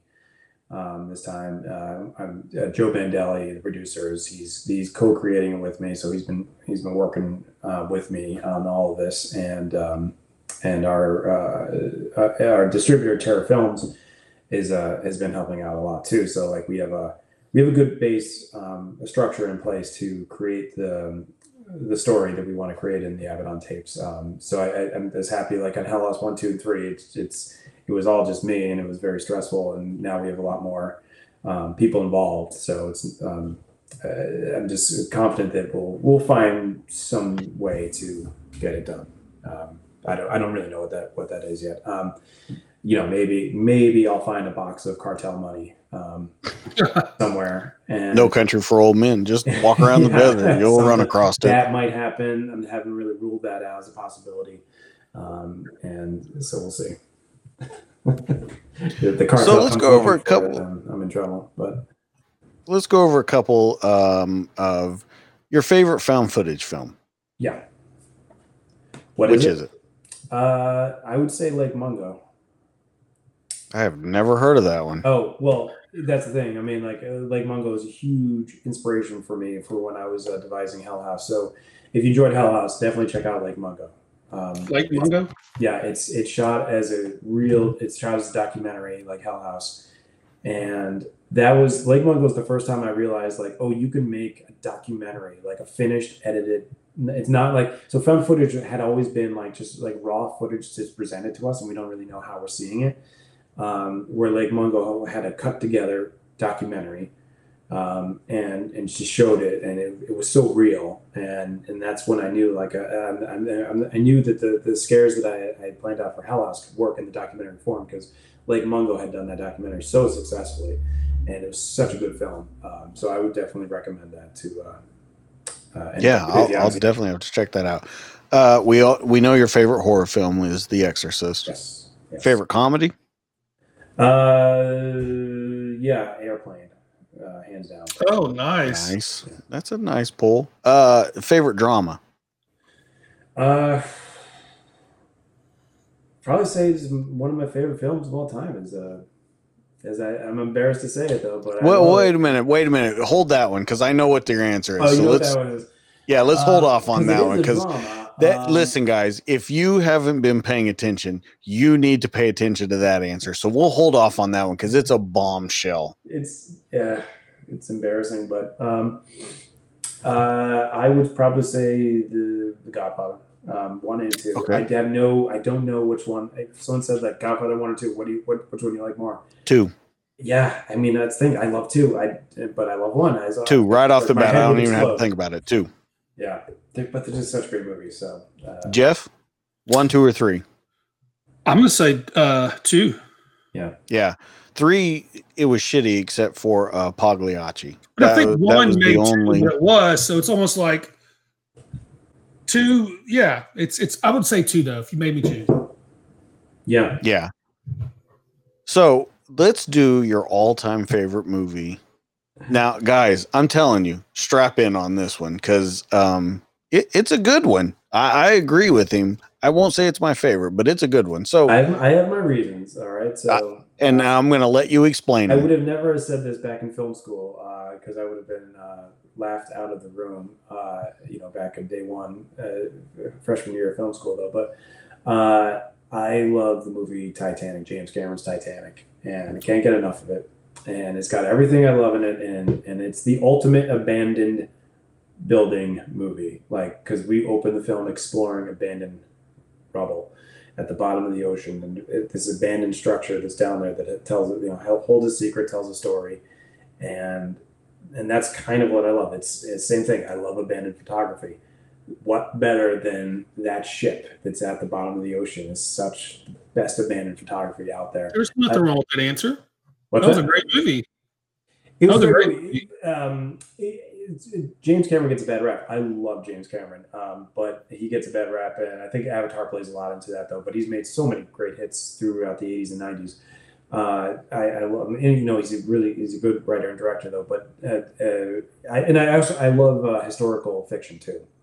If you guys remember The Terror on AMC. About the ship that's stuck in the ice? Yeah. So that is historical fiction. That's like real ships that had disappeared. The Crozier, the captain, everything, those are all real people. Nobody knows what happened to them. And this is like a fictitious account of what might have happened to them. It's a great book. Dan, I have the book over there. I forget his name though, but great, fantastic novel of like what might have happened to these people trapped in the Arctic when their ship got iced in, and AMC made it into a fantastic series. But like any kind of historical fiction, taking a historical event and adding a little fiction to it and throwing a narrative into it, I love. And I've always been obsessed with the Titanic since a little kid when I found it in '86. So everything came together in that movie for me. I love it. So, and I was saying that they built sets. They built these great, awesome sets. And I guess at the time that was the highest, the movie that cost the most to make ever, right? Yeah, they built the sets and they sunk them, and it was great. They mixed together rec footage at the bottom and with footage that they created set wise to recreate the wreck at the bottom of the Atlantic. They just did so much of like old school great filmmaking there to tell an amazing story, historical fiction story that I love that. And I just love that they built that giant ship and they sunk it. That's crazy. Cool. That's called FU film money right there. That's yeah. Yeah, if we had that kind of money on set, we wouldn't need it. So I guess everyone would just be eating lobster rolls every day. So Yeah. Lobster rolls. That sounds like a nice thing to eat every day. That would eat into your budget pretty quickly. If that was on a set meal. Yeah. So let's talk a little bit about actually write, because you not only directed but you wrote these 3 films. Let's talk to what we like to talk on our show is people that are maybe scared to take that leap or scared to do that thing. What got you going in that direction? Of course you went to film school, but what got you going in that direction to write where people can, like a piece of advice that people can go, okay, I can do that now. Yeah. So that's the thing. I'm a terrible writer. I grammatically I'm awful, and so especially Joe Bandelli is the person who has to read the first draft of everything I write. And he's like, dude, like it's going to take me an hour just to get through the grammar correction. So what I did is I knew being a filmmaker that I wanted to direct films, but I was never going to have people giving me their script. So I knew if I was going to make a film, I was going to have to write something myself. That was the only way it was going to get made, is if I wrote it myself. And then from there, so really all it takes is just finding things that you love and making a story out of it. So as I was saying, I pieced together elements that I love. I love subtlety. I love horror that's subtle. I love abandoned buildings. I love mysteries that we have to solve. So I love those Dateline mysteries, and I combined them all into one thing. I just took elements of things that I love to see myself, whether it be from TV or film, and piece them together into a story. And it's not going to be a quick process. You're not going to write a script overnight that you like. You're not going to write a script in weeks or months that you like. It's going to take you at least a year. Maybe for me, it was probably 2 years to get to the place where I was like, all right, Hell House is ready to shoot. This is our locked script. Wow. And that's the thing. And that's the fun thing about writing, is that you just keep on rewriting and making it better. I like to think a lot and just keep on, just thinking of story elements and just not writing for days and just in my head playing these story elements until something clicks, till a light bulb goes off. Till like one of the better light bulbs that went off in Hell House 1 was when I didn't really know how to open the first act. And I was thinking, like, we needed something to pop in that first act, something where we need to start. And it hit me, and I just stopped writing Hell House for a couple of weeks, and I've just been taking the subway back and forth to work, and I just spend that subway ride thinking, and then boom, it hit me. There's a YouTube video of the tour, and that's what we're going to start with. And someone on that tour had the camera rolling the whole time. They never cut it, and they saw everything. And that was you. And so that was the light bulb that clicked in one. That really, and then that once I thought of that idea, that's where the rest of the script came out. And I was like, but you're always gonna. I'm just saying, just like thinking is a good process. Like, stop writing if you hit a block and just keep on thinking, and then light bulbs will go off. And every script has their own light bulbs, and it just takes time to get there. So you just need time to write a script. And if you're creative and you think you have a good story, and but you don't think all the elements are there, just it will come if you give it time. So if you just take time with writing a script, and it'll eventually all get there. So you said that you were taking the subway back and forth working. What were you actually doing at the time you were writing the script for Hell House? I was working as a production assistant for ITV Studios in New York. It was a great job at the time. I had a great boss who, when I told her I was going to go shoot Hell House, she said, "Great, go. I know this is not your career, what you want to do. What you want to do is working as a production assistant at ITV Studios. So go make your film." And I said, "Thank you." And she gave me a week and a half off to go make the film. And so I was getting up at 5 a.m. every morning to write about 2 hours. And then I would get on the subway around 7:30. And then I would just spend about 25-30 minutes on the subway just thinking about everything I'd just written, and then just driving on the way back on the subway and just thinking. And so that's those subway rides I credit a lot to just giving me time to think and really come up with like a lot of ideas. And then the layers that came underneath the A plot.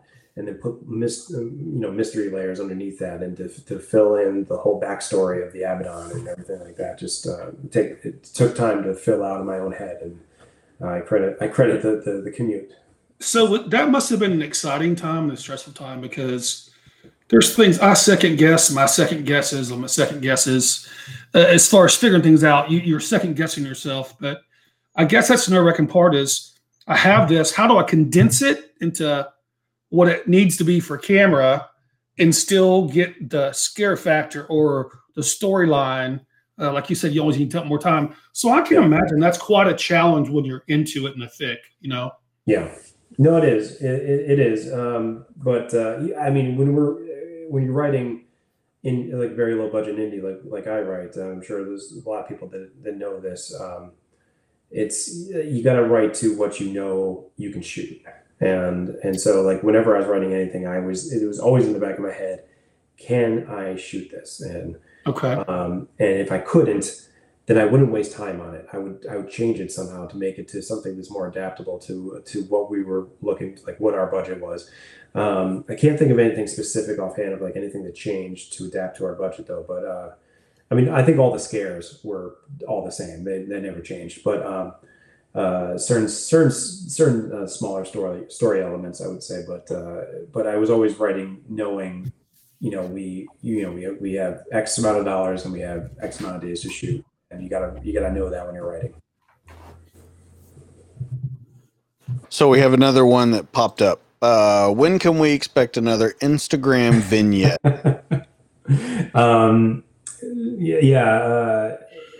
Well, so Amanda, she follows me on Instagram, and so when COVID first went down, and my state went into a lockdown, I started making these small little Instagram stories that were haunted. And they were a lot of fun for me and my wife to do. We'd put the kids to bed, and then we'd just shoot a little like mini scare thing that I put on my Instagram. But I think I'm done with that now, because I think I'm now just planning and writing, more movies to do, actual movies though. But back in March and April, everything looked very bleak. So I thought the only thing I'd be able to shoot was something on my Instagram story. So, but now we're planning other shoots. So I've been working on A25 Forest Road is a film that I cannot wait to shoot, and I was supposed to shoot it in May, but obviously we're not shooting that anytime this year. So, but I'm still, now that I've got the time, and it's like if you have all this, if you push a shoot to another year, then that script better be effing perfect, because you had all the time in the world to make it perfect. So like I'm just like going through every scare 1,000 times and making sure everything is, and this is another one of those stories that has like a lot of mystery to it and a lot of crossing narratives, and so I'm just trying to make sure everything's perfect. So I'm spending a lot of my time working on that whenever I can, because the kids are home now too. So I'm mostly just a full-time dad now. So question to you two guys, especially you, Dustin, which part of the house would you not want to have to spend the night in or go to? The basement. The basement's, I'm not going down there, man. If you're Jeff, come help me. You know what? I'll even take it as far as the bar right next to the basement stairs. I'm not staying in there either. Because some bad shit happened there too. What about 2C? You go up to 2C. Well, the basement has. I remember all the actors and crew hated being in there because it had a lot of spiders. So everyone was always complaining about that. Like, I see spiders down there, and I'm like, all right. And I always tried to limit the amount of time anyone ever had to spend down there, because everyone hated the basement, and for good reason. It's a tough place to shoot, though, but it is also creepy on many levels. But so I would say, yeah, the basement. What about you, Jeff? The basement, yeah. I said, if you were down there saying, Jeff, I need you, come get me. I'm like, hey, bro, I love you. See you later. You would do that to me, man? I would go down there and we'd just die together, man. I think you're full of shit. I don't think that would happen at all. You know what? I didn't see in this. There's no weapons to defend themselves. So no. Well, okay, but I mean, let's get into it. What weapons are going to work? It's a fucking clown that was sitting on the ground, not moving 5 minutes before that. What weapon is what really work? are you going to do to kill that, right? Yeah, I don't think there is any weapon. No. I don't think there is. The weapon is the devil, and there's kind of no overcoming some of that. So you talked about the movie that you were supposed to start filming. Yeah. Can you tell us anything about it? Because now I'm super excited. I didn't know there was supposed to be another movie coming out. So it's my first departure from Hell House in a while, and I was hoping to do this in between, do this film and then do the Abaddon tapes, and and again, try to raise the money for each any way we can. We were looking good on everything, like budget wise, and we had already hired a lot of the recruiting actors for 825 Forest Road. By the time January, February rolled around, and then March happened, and we realized, we're not going to be able to film. But it's just a really fun haunted house story based in the town that has like a lot of mystery. And it's just it's really not much I could say about it without giving anything away, though. But it's got a lot of great scares, a cool story, cool backstory, and it's pretty much all I can say. And I just can't wait to shoot it and get it out there. But we'll probably, I can't say when I'm going to do that now again. But it's very cool to know you have something else coming out. Yeah, I'm super excited about it. Oh, yeah. Well, thanks. Yeah, I mean, we have the script, and I'm mostly casted, and we're ready to go. I know where we're shooting it, how we're shooting it. I just don't know when we're shooting it. So this COVID thing, especially for you, it's got to be. There's no films being made anywhere, correct? Yeah, they were supposed to start this summer. I don't really know of any stories of any productions that have started up, though. But all the unions have released their guidelines for film sets and how they're supposed to go in COVID times. But I don't really know of anybody who's actually started shooting yet. I think technically, depending on where you are, you're allowed to start shooting. But for us, it would be too much of an endeavor to try to. It's a risk. It's a lot too risky. I wouldn't want to put anyone into. I'm sure there would probably be a lot of insurance on that too that you would have to put on there. And this, I just don't want to. I'm not going to.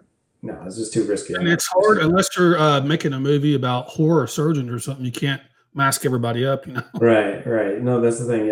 I mean, yeah. I think even whenever we do shoot in 2021, I think there's going to be some level of mask wearing and stuff like that. So, but it's just no, and then that's fine. I'm not going to ask any actors to put themselves at risk of being in a film. So I'm fine with waiting as long as we have to. So Jeff, I told him when we sound checked, I told him about the Old Nazareth Hospital or the Baker Hotel. That would be an awesome place to shoot a movie. Oh yeah, it would. I think both would be great, but just the sounds like it. You guys see what's the found footage movie that takes place at the old hospital? Grave Encounters. Grave Encounters. Love that film. That was a good one, and that was like at an unused. It might be an abandoned real hospital, right? I think they shot that at. Yeah, didn't they shoot that at one in I think they shot it at one in Pennsylvania, didn't they? I'm not sure where it was, but. So our visit to Old Nazareth, it was interesting. So people are filming. Okay, that's good to know that people are going out there and doing it. I hope everyone's safe. It must be a neat. This is a guy named Josh that does a film podcast every week. So he is a huge horror fan. Yeah. So I'm glad he's watching. We can say his name, Cinematic Blind Spots, right? Yeah, Cinematic Blind Spots. Yeah. So yeah, the Old Nazareth was really cool just to kind of see, because everything's still there. Like I said, like the surgery wards are still there, the nuns' court, everything is. When you walk around it, it looks perfect. Now I don't know because I've never shot a movie, but it looks perfect to shoot a movie in there. Yeah, it's cool. Like to find a set is cool, and then the next part, you gotta come up with the story though. But did they just allow anyone to walk in there, or did you have to sneak in there? No, we know the people that run the building, so we got to get in there. Yeah. So they did our podcast, and it was a Tory thing, and there were some elements, like kind of what you said. I'm kidding. They're going to skeptical. No, I believe in demons and ghosts and all that. I really do. Okay, but I was very skeptical. He said when we got there, I'm going to bring some evil out of this place. I said, well, get the fuck away from me because I don't want it following us back. And then I think I looked over one time. The one thing I was like, this is such horse shit. Let's get out of here. Let's just go. No offense to anyone. Yeah. It's a great tour. It's a haunted house. Actually, they turned that into a haunted house. Yeah. It's a great tour. I think that if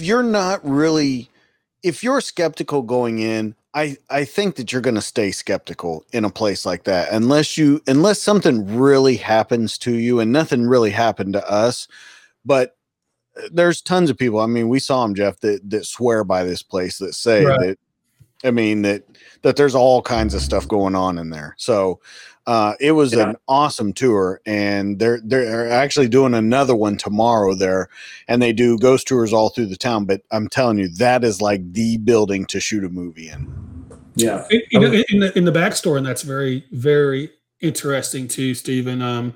Mineral wells is where it's at, and the water, we're supposed to heal people and all that. And this hospital was, for lack of a better term, some of the people were on their last leg or their last chance to live, and young kids, things like that. So it doesn't have the best reputation for people leaving the hospital and at all, much less good shape. So yeah, it has all the. It's a place where a lot of people have died. So that it's like supposed. Yes. To, yeah. I mean, any place where there's a lot of people have died, like you say like Gettysburg, for instance, or something like that, up Pennsylvania where I am. But it's always rumored to be haunted, though. I don't like. I think I was saying this. I want to believe ghosts exist. I believe in aliens a lot more easier, I guess, than I do ghosts, because that makes more sense. Like aliens makes more sense, just because the universe is so vast and big. But like ghosts, I'm just like always like, I hope they're like, I think that's such a cool thing. Like whenever there's rumor of something being haunted, I'm like, I hope it's true. I don't think it is. It's normally not. I don't want that evil coming at me. I believe in demonic possession and demons and stuff. Ghosts, I'm not sure. I want to hear this. So I think so I have a buddy that says there's no ghosts, but there are demons. What do you think about that, Stephen? Yeah, no ghosts, but demons. Right, and I can get on board with that, because I do think, as I was saying, like I think The Exorcist is a documentary. So I kind of believe in that, and I think there is that. I mean, I think there's something there to that. There's not the classic ghosts there. You're not going to. Things aren't moving in your house around and stuff like that, but there are such things as demons, and I can get behind that theory. But I want to be proven wrong. That's the thing. I want to be proven. Yeah, right. Absolutely. I want someone to catch a ghost on camera. And I want it to be real, because that's just going to be so cool. That's true. Well, you saw paranormal activity, so it's got to be real.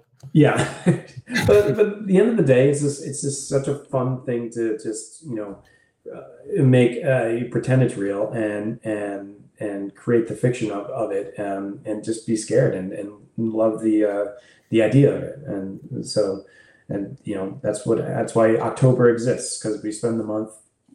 Hey Stephen, this guy DJ, so his house in his subdivision is like, he is the haunted house guy. He lives for Halloween. Yeah. So this year, my wife and me are going over to his place. If Halloween goes on, if it's somehow canceled, this guy's going to have a nervous breakdown. But no, he has movies shown in his horror movies always going in his driveway, on his garage screen, and trick or treat, and it's supposed to be the most haunted house in his town, or at least the coolest on his house. Yeah. So it's the go-to house in the neighborhood.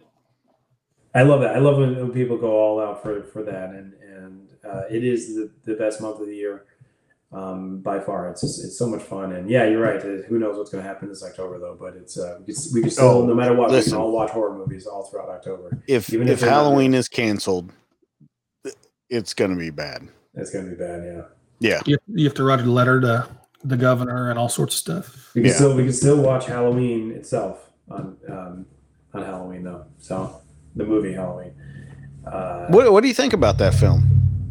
Oh, I love all the Halloweens. They have a lot of this subtle stuff that I love too. There's a lot of moments where Michael Myers is just in the background, standing there, and it's not a huge scare. It's not a jump scare, and then they build in a lot of those elements that I love, the subtlety too, and those films are classics. I love those films. Very little gore too, in the originals, and I mean, when people, someone said earlier, you're a future Academy Award winner, which I can get behind, but think about it. I mean, Halloween started as an independent film. Yeah. I mean, at its most basic guerrilla marketing, it was. I mean, they used their own clothes for their costumes. Oh, really? Yeah, I mean, I think a lot of those 80s slashers were really, they were low budge. At least for the first one or two of them, I think Jason, the first Friday the 13th. Yeah, it was nothing. They paid nothing to make that one. Yeah, so yeah, I mean, there's something there, but I mean, it's fun to create that just some horror genre, world like they did in that, and I love writing the mysteries in Hell House, and I just hope I get to continue. I don't need to win an Oscar. I just have enough. Just more time. I just need and 2 more days. Oscar, he gets 3 more days to shoot. So if you ever won an Oscar, could you just hand it back on stage and go, just give me 4 more days on my next film? I really don't want this. Can you guys? You can have this statue. I just need 4 days. Exactly. Yeah, give me 4 more days. You'll see what happens. Yeah, I mean, I'll take 2, but 4 would be great. So we have another person. Josh is asking if we've talked about the houses that October built. So another good found footage. Yeah. So funny story about that. And I don't know if it's funny, but it's a story. When I was in the middle of finishing my edit for Hell House, I saw a trailer for Houses October Built, and I was like, oh shit, someone's doing exactly my film. And I was like, oh no. I'm like, this is it. My film's ruined. It sucks now. Someone else has the idea and they got it out first. And I was kind of devastated. And, but I finished the edit and I put it out to festivals, and, it went where it went. But what I didn't know is that while it's about a haunted house, they're completely different stories. And, our films didn't really conflict with each other. So I was happy about that. I was really worried about that when I first saw the trailer for it, because that trailer came out when I was really neck deep in the edit of Hell House 1. But I've yet to see any of them. For that reason, is that I don't want to have any of the kind of like Inception. I think about Nolan. I don't want any of their ideas in my head or be influenced by anything they were doing. So I knew we were kind of doing the same kind of thing. So I'd never seen them. I know people love them, and I think they're great movies, and I totally love everything from what I hear what they did, but I've never seen the films myself. And well, a that's couple the other things. one, They're nothing like Hell House. Nothing. Also, and I haven't seen it either. Dustin, you told me to watch that one. Yeah. That's another watch. And I think I started watching that one, and I got 10 minutes into it. And I was just like, I need to go to bed or something. So, Also, Steven, there's only 2 of those. There's 3 Hell Houses. Right. Yeah. So I don't know what So you win. That's what I'm saying. Listen, Steven, I'm telling you, you win. You win. There's 3 of yours, 2 of theirs. It's not about, it's not about that. It's we're different, and we're making different films, kind of about the same subject matter. One day I will sit down and watch those films. From what I've heard from people myself, I've heard those are great films, and I really love to watch them myself. But I just haven't, because while I'm still in the Hell House world, I'm kind of like don't want to watch something that's kind of about a haunted house too, because I just don't want to be influenced at all. Like have that. I understand that. I really do. I really do understand that. But I respect everything they're doing, and the trailers look kick-ass to me. I've never seen it, so I can't speak, but it looked like they were doing something really cool in those films. To me, the only thing that I would say about those films is they are about haunted house. That's the kind of arcing idea on it, but Hell House is, I don't know how to describe it. Hell House is about one place and one story, and it all goes together. Theirs is about multiple places with an overarching story that has really nothing to do with a haunted house. They were like trying to look for like the ultimate like haunt, right? Like the ultimate scare. Yeah. And so all of their stuff has nothing to do with demons or anything like that. It has to do with just kind of messed up people in the world. So I mean, it has a, and I hope one day that you do see them. I definitely, like I said, your three films are my favorite. I like those films, but I think they're completely, you know what I'm saying? Like completely different. They go in completely different directions. Yeah, no, but the thing is so hard. I think the hardest thing about writing is to be original and not be derivative of something that you know in your past. So, and so that's the reason why I said, like, even though if they're not really the same premise, like I never want to watch them because I didn't want to see a scare in a Halloween haunted house. Because I didn't want that, even if I was never consciously thinking about that. I always felt like I could be subconsciously writing a scare that was derivative of something else that I've seen, but I didn't know. You know what I mean? Like I wasn't even consciously thinking of it. So I was trying to avoid that at all costs.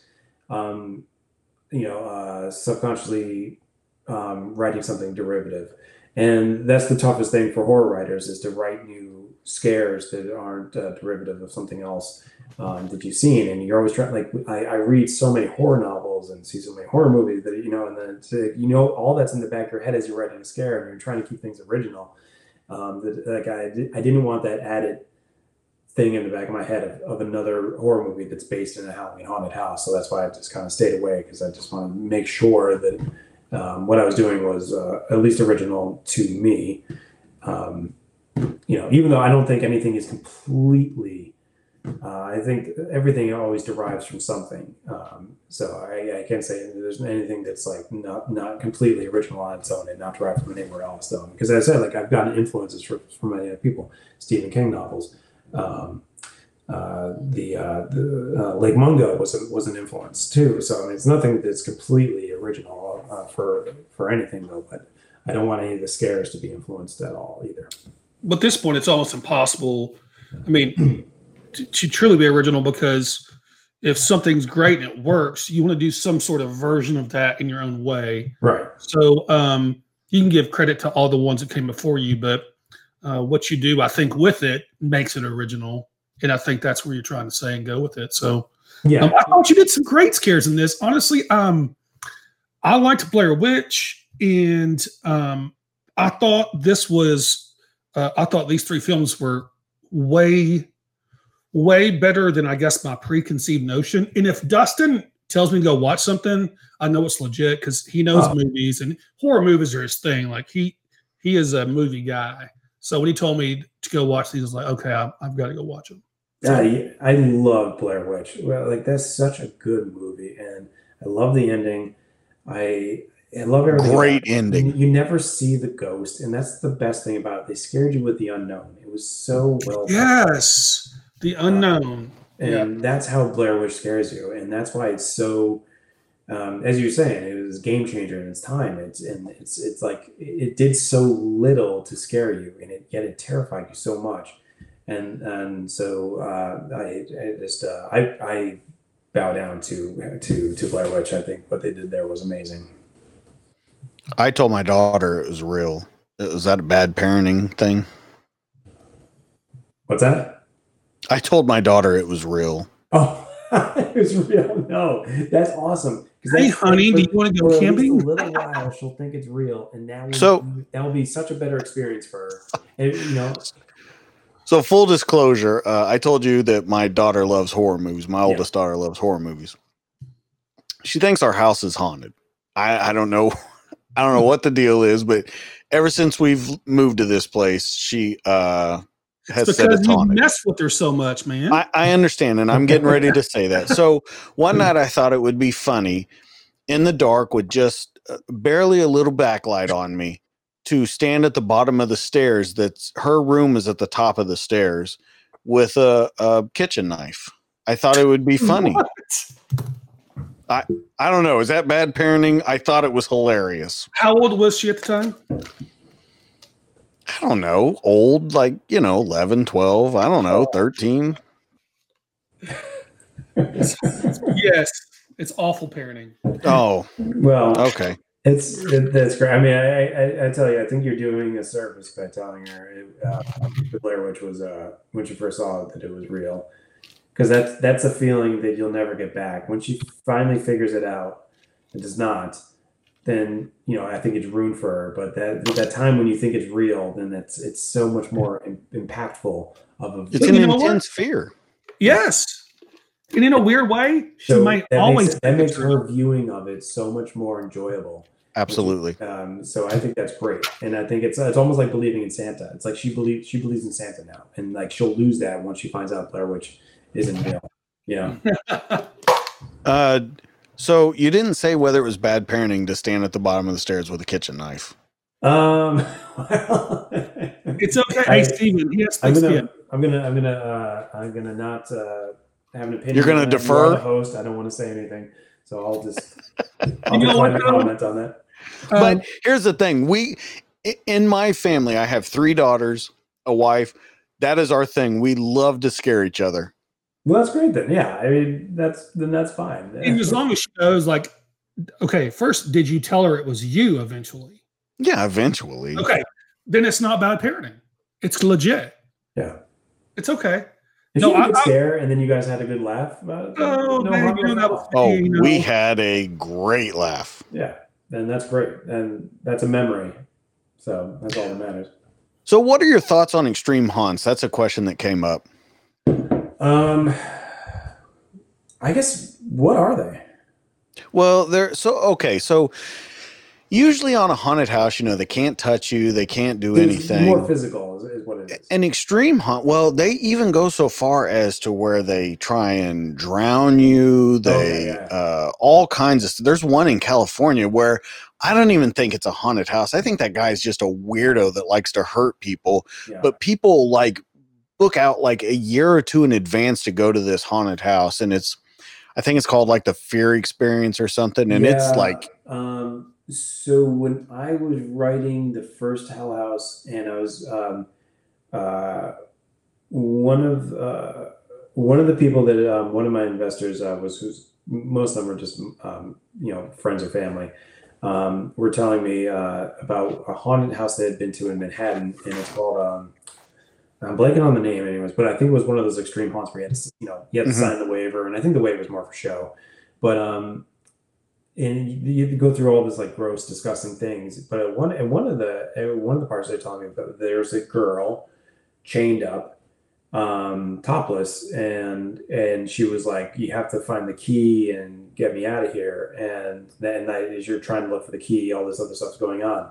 And I thought, oh, that was really cool. And then it came from someone who ended up being an executive producer on the film. So I added that element into Hell House, which is Melissa in the basement. She's tied up in the basement. And, instead of you have to find the key, she's actually saying, blackout. Thank you. Yes. And that's it. That's blackout. And she says, get me out of here. Someone Melissa is down there. So I kind of added that theme into the film itself with the chained up girl in the basement. But that was the whole thing about Hell House, is that, like, how do you know if something is part of the show or not? And that was one of the earliest themes that I wanted to play with in the film, is when something goes wrong in a haunted house, how do you know something is actually wrong, or if they're playing, if it's part of the gag? So that's why adding that element into the film was so much fun, because, like, when she's screaming, "Get me out of here, get me out of here," the audience members are probably, how would they know that she's not playing, so that was one of the things we added. That's one of the themes I wanted to play with early on, was that, is this part of the show or not? And that was part of the tour goer video, and that's something that was fun to do, and I added in that from Blackout. Yeah, that was Blackout New York. That's right. So let me ask you something. Speaking of, I thought you were tasteful because you didn't show Melissa all nude. She still had top on. Right, yeah, no, I didn't want that. I didn't want any nudity or excess gore in the film. I thought that was tasteful. Do you ever see do you think some of those are going for the wrong viewers? Like, if they're trying to show a lot of nudity, because a lot of these, they show a lot of nudity or they show a lot of gore, and it seems like they're after kind of they're trying to get all sorts of viewers in any sort of way they can. Yeah, I guess.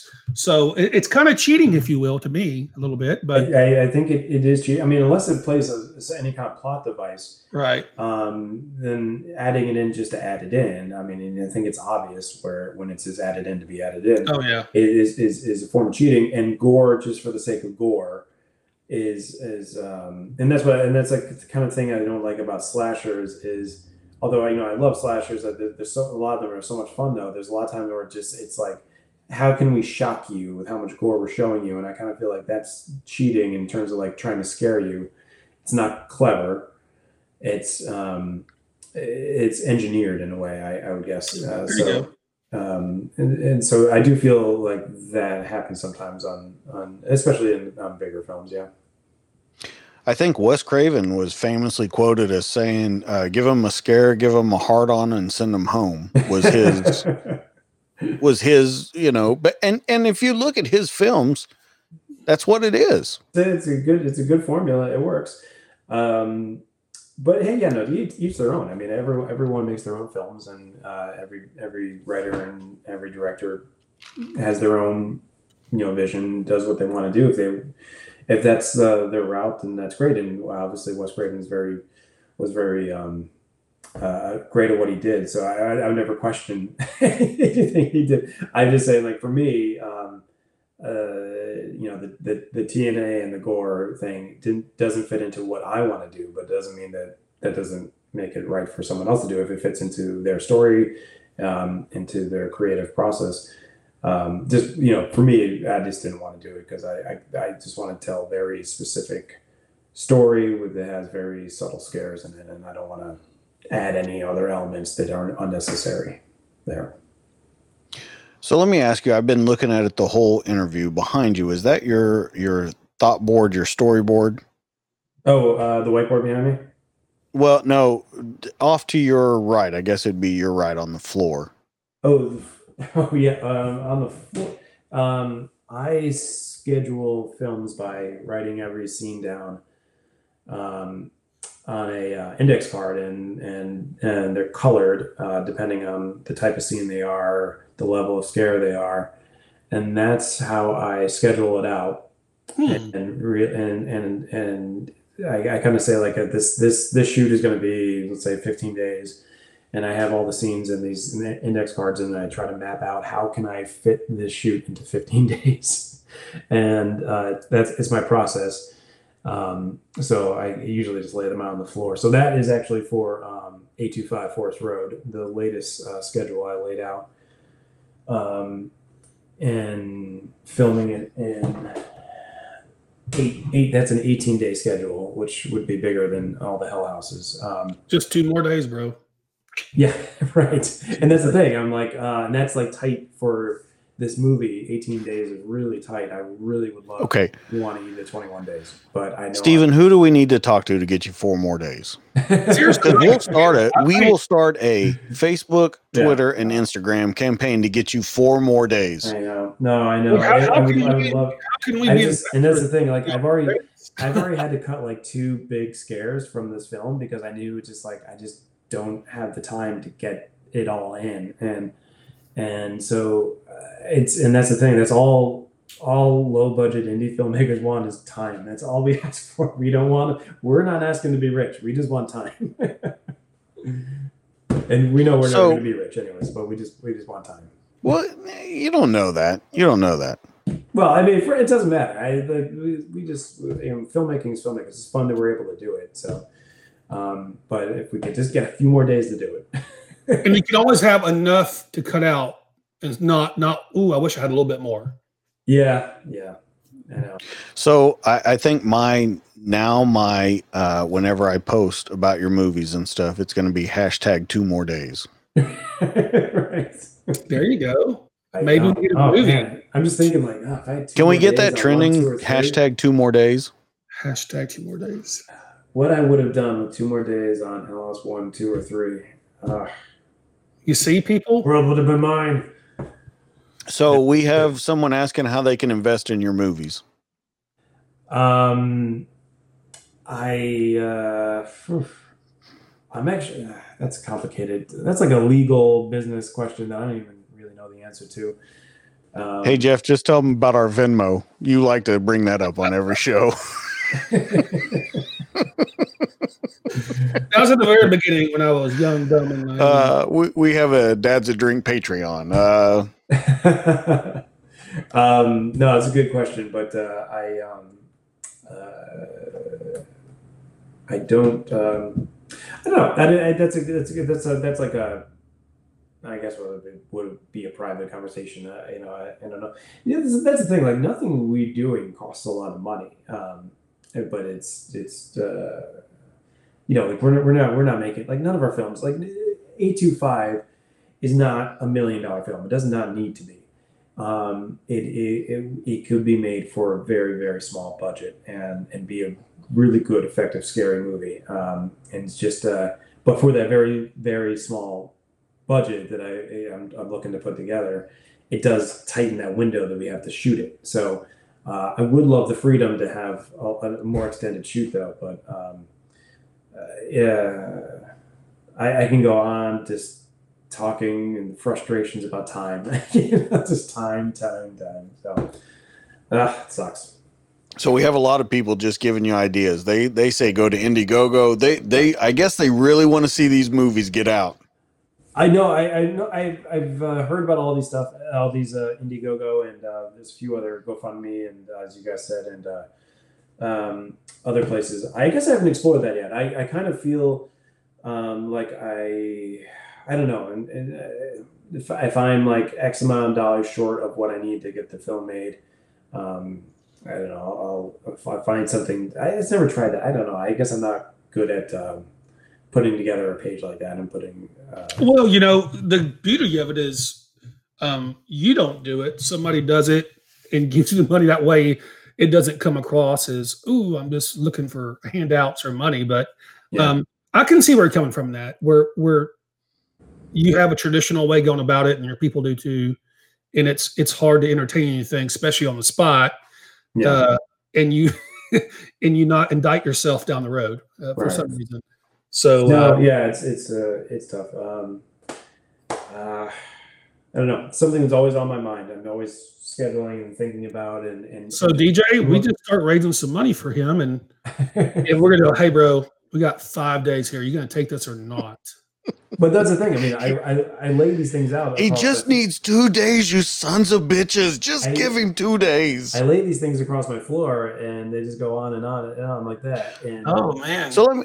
And the thing is, and that's all about like the strategy. The filmmaking on the indie side is such a strategic thing that you have to. It's a puzzle you have to put together. Like I have this amount of days, this amount of money, this amount of script to shoot, amount of like how is it going to get done? And it's so much just of this stuff that's on my floor and around my walls around me, just trying to figure out how it's going to get done in the amount of time that the only amount of time that I can afford to get it done in, and within dollar amount. So it's fun too. I like that's a puzzle, and I like puzzles. So it makes you a better director, I think.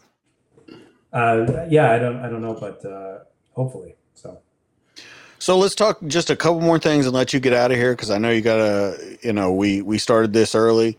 Let's talk about the two things that you took from the set. Now, Jeff, I want you to check this out because I got to figure out a way that we can do this. But let's talk about the two things. The first one I think is awesome. He took a Wynn wine bottle. Nice. Yeah. And then in the movie, he said, "Oh, I don't want that overpriced stuff." Yeah. Yeah. It's not selling anyway. Take as much as you want. Yeah. We don't have a chateau, anything. I got that right here. So look at this. It's a Wynn wine bottle. Nice. So the second thing you took, I think it is actually lighting your light for you, isn't it?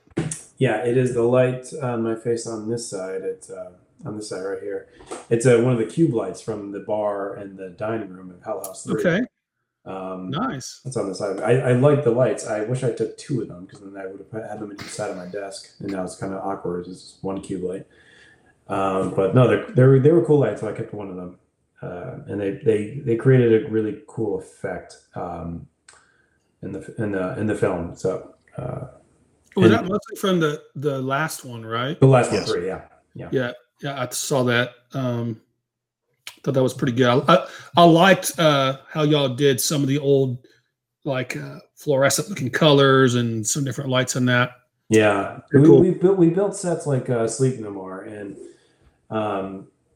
I was telling you about Sleep No More, and we wanted to build the Abaddon and turn it into a very theatrical set, artistical, maybe stylistic kind of sets for Faust itself. So you kind of like rearranging the Abaddon a little bit, making it changing it up a little bit, and like one of the cooler rooms that I was really excited about, and our cinematographer and set designer did a fantastic job was the angels, the room with the heaven set, and the lights in there, and what we did with the mannequins and everything like that. That looked great, and that's exactly what I was hoping for. And what we did on 3, what we hadn't done in any other film, is that our team, Carlos, our cinematographer, went out there with his team a few days before we even started shooting, and he was out there with Angie, the set director, and they were just creating all the lighting looks and creating those sets before we got there with the actors and the rest of the crew to start shooting Hell House 3. So they got a jump start on everything, which was great because we needed that. It was the film that had more of had more lighting into it. It was more intensive with the style and everything and the lighting schemes than the previous two. So it was good that they did a great job with it. So what are you drinking tonight, Stephen? Glenlivet. Oh, nice. Wow, 1824. It's a gift from the wife, and I've been enjoying it slowly. I've got throughout COVID, slowly. Sheepdog peanut butter whiskey. Remember I was telling you about the peanut butter whiskey? It's big here. All right. So, but I can't do much.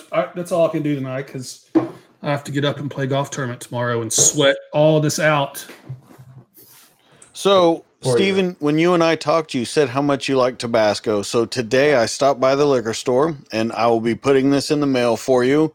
I got you from the Dads That Drink, both of us, a Dickel Tabasco whiskey. Oh my goodness. I cannot wait. Is that good? Have you had that? You had it over at my house. That's okay. Yeah, I did. I've had a lot of different stuff at your house, bro. Yes, you have. So we want to send that to you, and thanks from us to you for, coming on here at a short notice and talking about everything you did. And it was, I can't say enough, and I don't want to just say this because you're on the show. I can't say enough about these movies. I absolutely love them. Thank you. And I was really happy you guys reached out, and it's always fun to chat about the films and just about stuff in general. So thank you for inviting me on. It's great. Yeah. So I think that's gonna Jeff, I think that's gonna wrap it up for tonight. Let's start with you, Stephen. You promote whatever you want to promote. I've got really nothing to promote. Just everyone stay safe, stay healthy, wear your mask, and let's get out of this. And let's go 2021. Let's have a great year. Let's come back. That's all. Okay. Jeff, anything you want to promote? I want to promote Steven and Hell House 1, 2, and 3. And the one coming up, would you say is 824-544 Forest Road? Oh, sorry. Yeah. 825 Forest Road. Yeah. And whatever else, if anybody can get them 2 more days, please. Hashtag 2 more days. Hashtag 2 more days.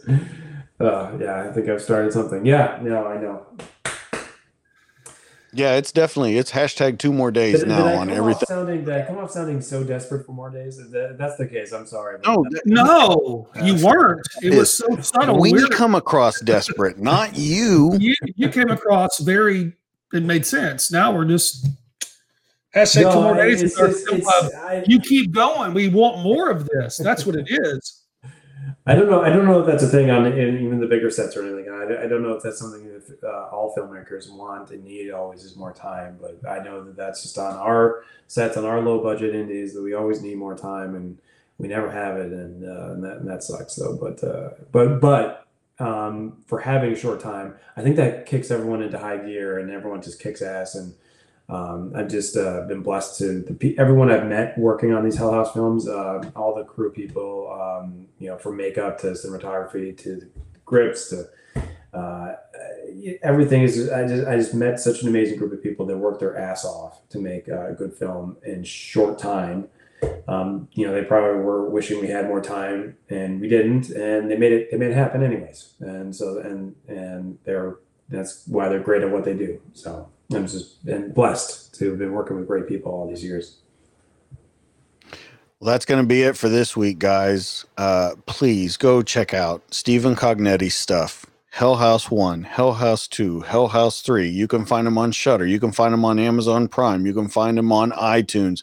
Please go check out these movies. If you are into found footage films or horror films in general, these are the movies to see. They are absolutely fantastic. And we want you to support this guy in every way that you can. Hashtag 2 more days. So that's going to be it for us. That's Jeff. That's Steven. I'm DJ. We are the dads that drink, and we'll catch you on the next one. We'll see you later, guys. Cheers. Goodbye.